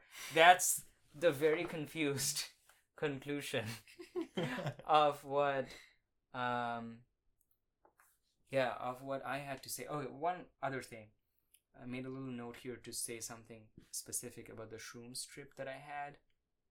And I remember writing down during the shrooms trip that this is non-dual. But what I wrote following that was also important. I said, this is non-dual, but it does not matter. Love is the only thing that matters. And I spoke to a guy yesterday, actually, in the bike trip, who said that he feels the same way on shrooms. And when I'm on shrooms, I can't remember what kind of person I am on shrooms. But I do remember my actions, things that I did. Every 15 minutes or so, I would pop out of nowhere. Here in this very room where I did shrooms with a couple of friends, I would like pop out of nowhere and say things like, did I remind you guys that love is all that matters? So it's kind of funny that that first shrooms trip was where love for me got in the chain of cause, effect, and importance. Initially, I had the scientific notion of the world where at the root of everything is what the fundamental particles are doing, so fundamental physics, and then it gives rise to chemistry, gives rise to biology, and to a subset of biological beings that have the necessary hardware to run like complicated programs like our psychology, and then a subset of the psychology is love. So it's at the tail fucking end of the causative chain. There's no reason to go looking at it if you're looking to find the core of what the universe is about. But on that shroom strip, I had this very strong sensation that love appeared to me to be at the very source as opposed to at the very end of things. It appeared to me to be a guiding or generating principle. And I remember that wasn't an intellectual deduction. It was just this feeling that I was unquestionably in. Oh, love seems to be like the most important thing. And everything else needs to be understood as being derived from love. All the way down to fucking the atoms, maybe. I don't know. So I mention it now because at the very end I was just saying that, if it's a game and you have no fucking way of figuring out what it's all about, and there's all this confusion, but what kind of stabilizes me in this storm of ideas of what everything is about, in this chaos and uncertainty, is just focus on the non-zero sum, and that's love. So yeah, the ideas kind of are clicking together. Concluding thoughts? Do I have any concluding thoughts? You can tell me about, I know it's about like 6:14 and they're probably about to call for dinner, but you can tell me about any experiences or thoughts in your own personal life that have any bearing or any connection with whatever we have talked about in these 2 episodes that you haven't mentioned yet.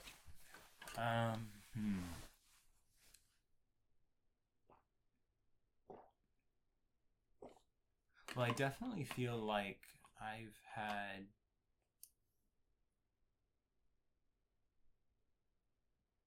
prolonged periods of time in my life where it felt like, by and large, I was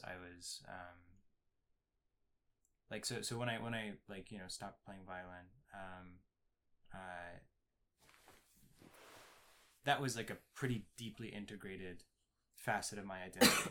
Right, like that was just, as long as I'd known, that was the thing everyone who knew me relative to, right? Like that was like the first thing that they would latch onto. So in many ways, it was something I not only associated with myself, but I associated with like the entire world's projection of who I was. And so there were, I think in the months following that,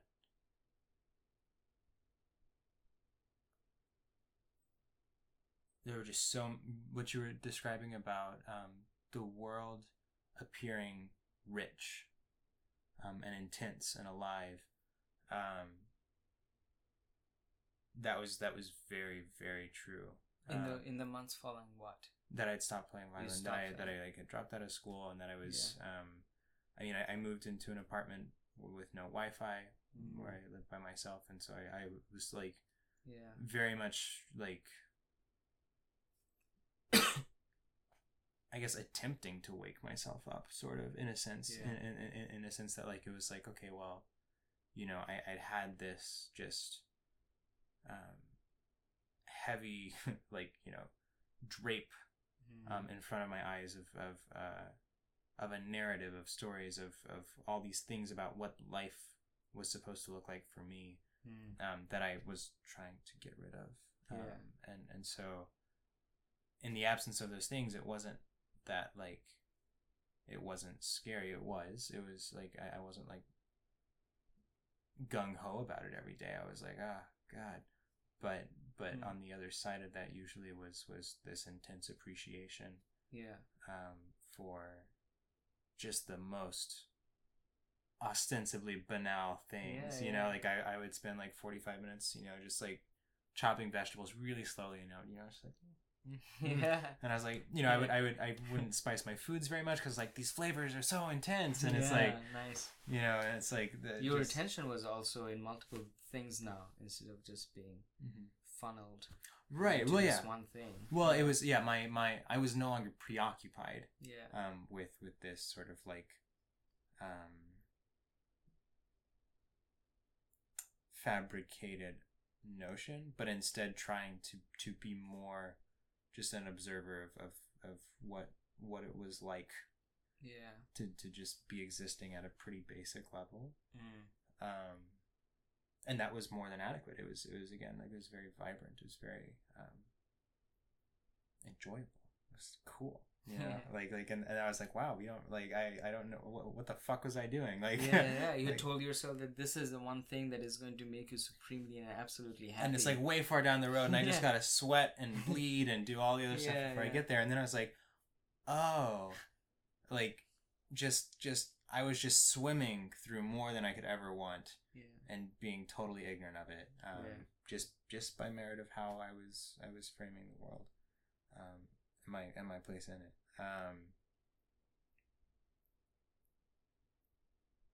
I don't know. I think I approached it with like a fair amount of discipline, probably relative to the normal person, just because that was still a habit of mine at the time. I think. I mean, there's a place for discipline. I think everything has a place if you know how to use it in the right context, given your intention. Yeah. Well, and I mean, and that's why, like, you know, it's so interesting. I at that point in time in my life, I was also very interested in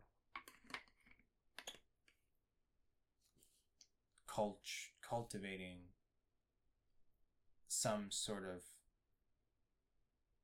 sense or notion of spirituality, right? Of connection with this thing that How we're in. old were you at this time?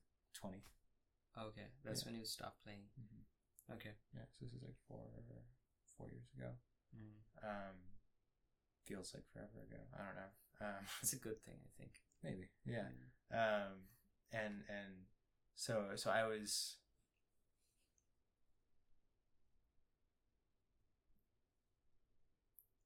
Yeah, I guess I was trying to be.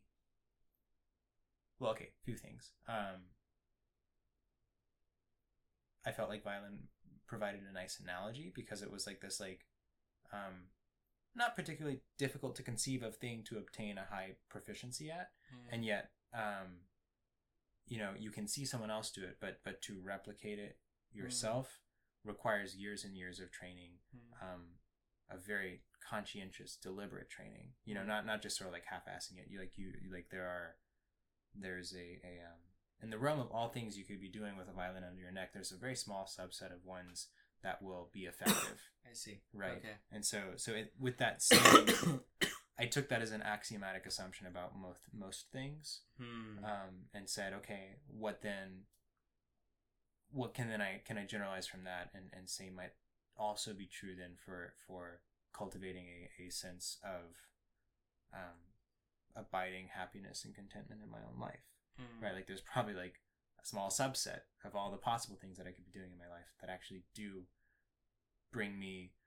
I guess I was thinking of it in sort of like maybe non-zero sum, but along a temporal scale. Like what can I do now that is not like, you know, awful, but will also benefit me in the future. So it's just like those things that are good for me now and will be good for me tomorrow and will be good for me 10 years from now. If it like satisfies those things, then like those are like the things worth cultivating.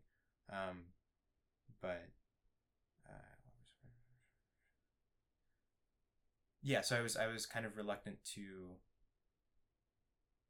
put language on things before I needed it. You know, try as much as possible to wait and observe and just try and rekindle a sense of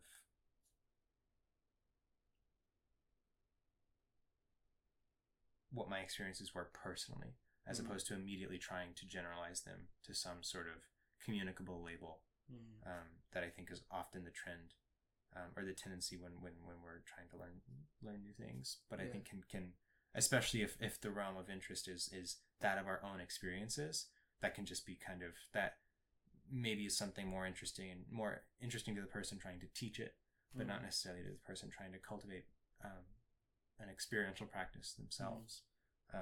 And I did start doing a lot of meditation at the time and some yoga as well. So I don't know that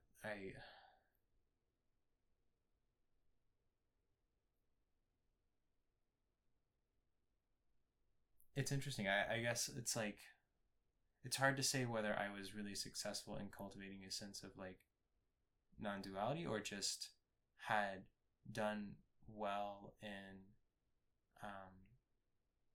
cultivating an environment that stimulated only less dualistic thinking. Right? Does that make any sense? I mean, I think this idea of non-duality is not black and white. Mm-hmm. You can have, or you can create conditions for some sort of like a partial expression of it. Mm-hmm. But yeah, because like I guess I guess because I guess non-duality is something about how you relate to your experiences, right? It's an interpretation you kind of just don't engage in. So I think I was aware of like, you know, you can't immediately be put into like trench warfare and expect to become the Buddha right off the bat, right? Like that might not be the best place to do it. Yeah. So I was like, okay, well, or maybe where are better places to do that? So I was kind of just conscientious about what types of environments I was subjecting myself to, so that I could use those to remind me and also help facilitate that practice. Yeah. And then it all got much harder because I went back to school. Yeah, I see. And now here we are. And now here we are. Yeah. That was a good recap of Benam's origin story. Yeah. Well, so I guess your question is like experiences I've had, because I've also done LSD a few times, but I don't know that I've done enough. I usually take usually half a dose. Mm-hmm. The most I've taken is one tab, and that was I gave myself like in two separate halves, like not at the same time. So like my trips have never been bad enough where I like legitimately visually hallucinated. There was never any sort of mine neither. Okay. Well, I've had like slight non-intense visual hallucinations in both times. Yeah. But it may not simply have to do with the dose. Right. Because I got the same dose, I think, both times that I did LSD, and in the second time, my experiences and my interpretation of those experiences were, I think I wouldn't say more intense, but different, much closer to these ideas that I'm talking about. My interpretations were, and more intense, more happy. Not more intense, but more happy. And so what was the difference? The difference was that I was a different person. The second time, if a man steps twice into, what's the thing? Oh, you can't step into the same river twice. Yeah, you can't step into the same river twice. I think this time the river was the same, but the person was different. Yeah. Sometimes the river is a little bit different depending on where the LSD was like manufactured or whatever.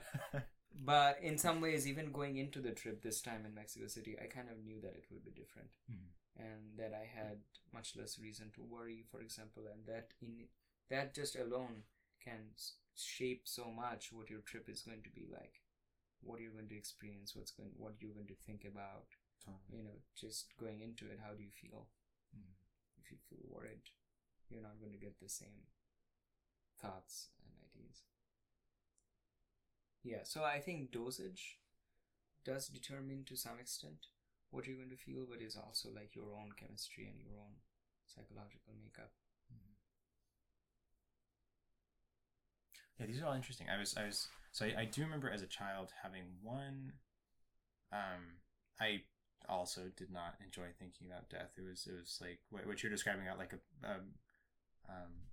sense of like paralyzing fear from it. I would get that chronically, and I hated it, and it was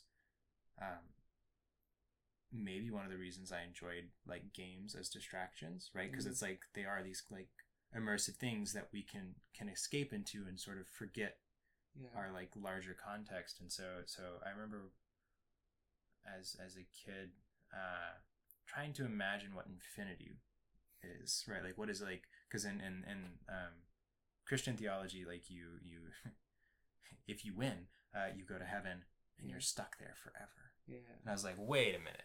I mean, you're like, I can't get out. Like, I'm like like forever.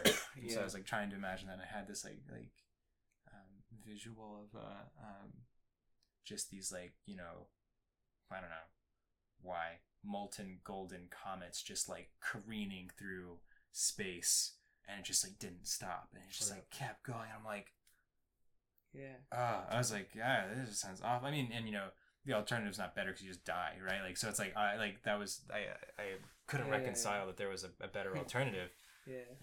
Both were terrifying to me.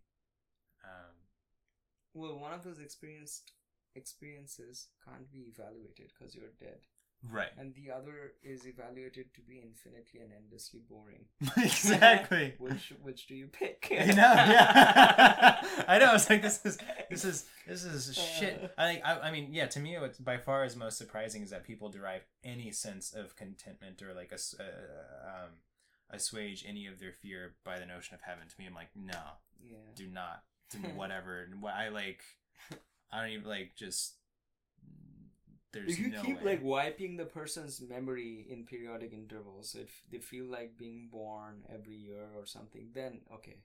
But that's just as awful, right? I mean, it's like you're repeatedly just. I mean, if you have no memory, what's the difference between that and being dead? You know, it's like no difference. So, which is why I was kind of hoping that he would come to this. Maybe death is not to be feared as much. Maybe it is just a way to keep living forever, but without being bored. The original simulators was like we got to like around humans would get to around like 500 600 years old and we just like start ripping our own eyeballs out. They're like we should probably just kill them. Like, they don't seem happy at all. Yeah. That's a good one. So okay, so you used to be afraid of that. Yeah, one. And then I guess I got old enough to realize that there are even more potent distractions than games, and so I think I mean, I can very clearly pinpoint the time in my life when I decided to get quote unquote serious about the violin, because I was like in a shower, scrubbing my hair. This was at a music camp in the Czech Republic, and my grandmother just passed away, and my sister had just spent the last like 6 months combating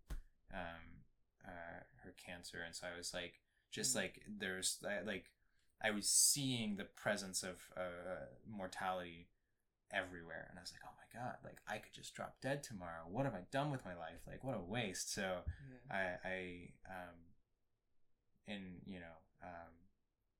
a desperate fit of grasping for the nearest thing that I thought I could control, I was like, okay, like, what's the thing I can make the biggest, fastest dent in terms of like just people recognizing me, feeling accomplished, getting like praise and whatever. And so I was like, violin. Okay, I guess this is what we're doing for now, because like this is what it appears to be that I'm best at, and it's a small enough dominion that I could maybe be competitive compared to other people in it.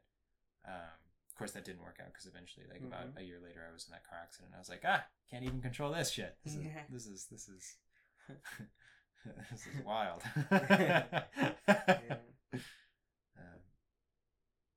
How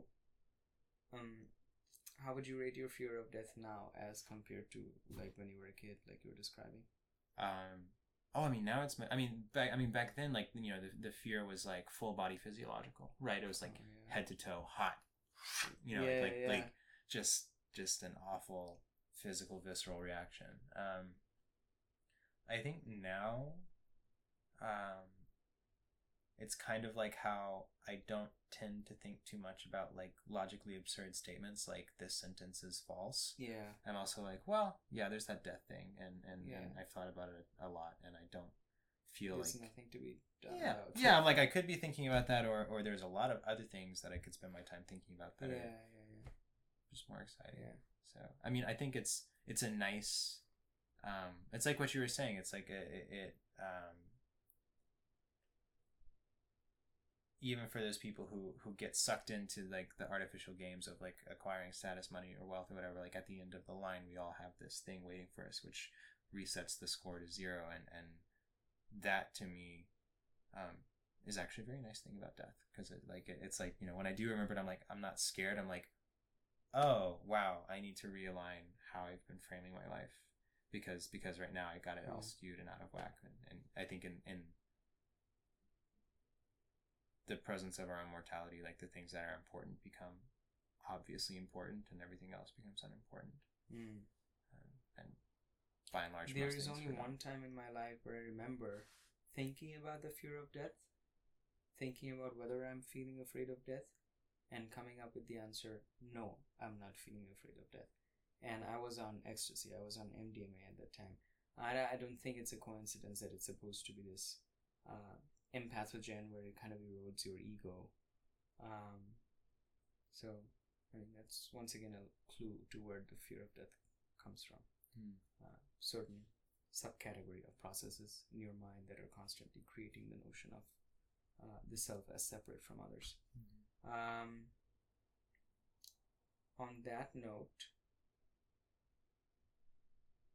we are gonna end this.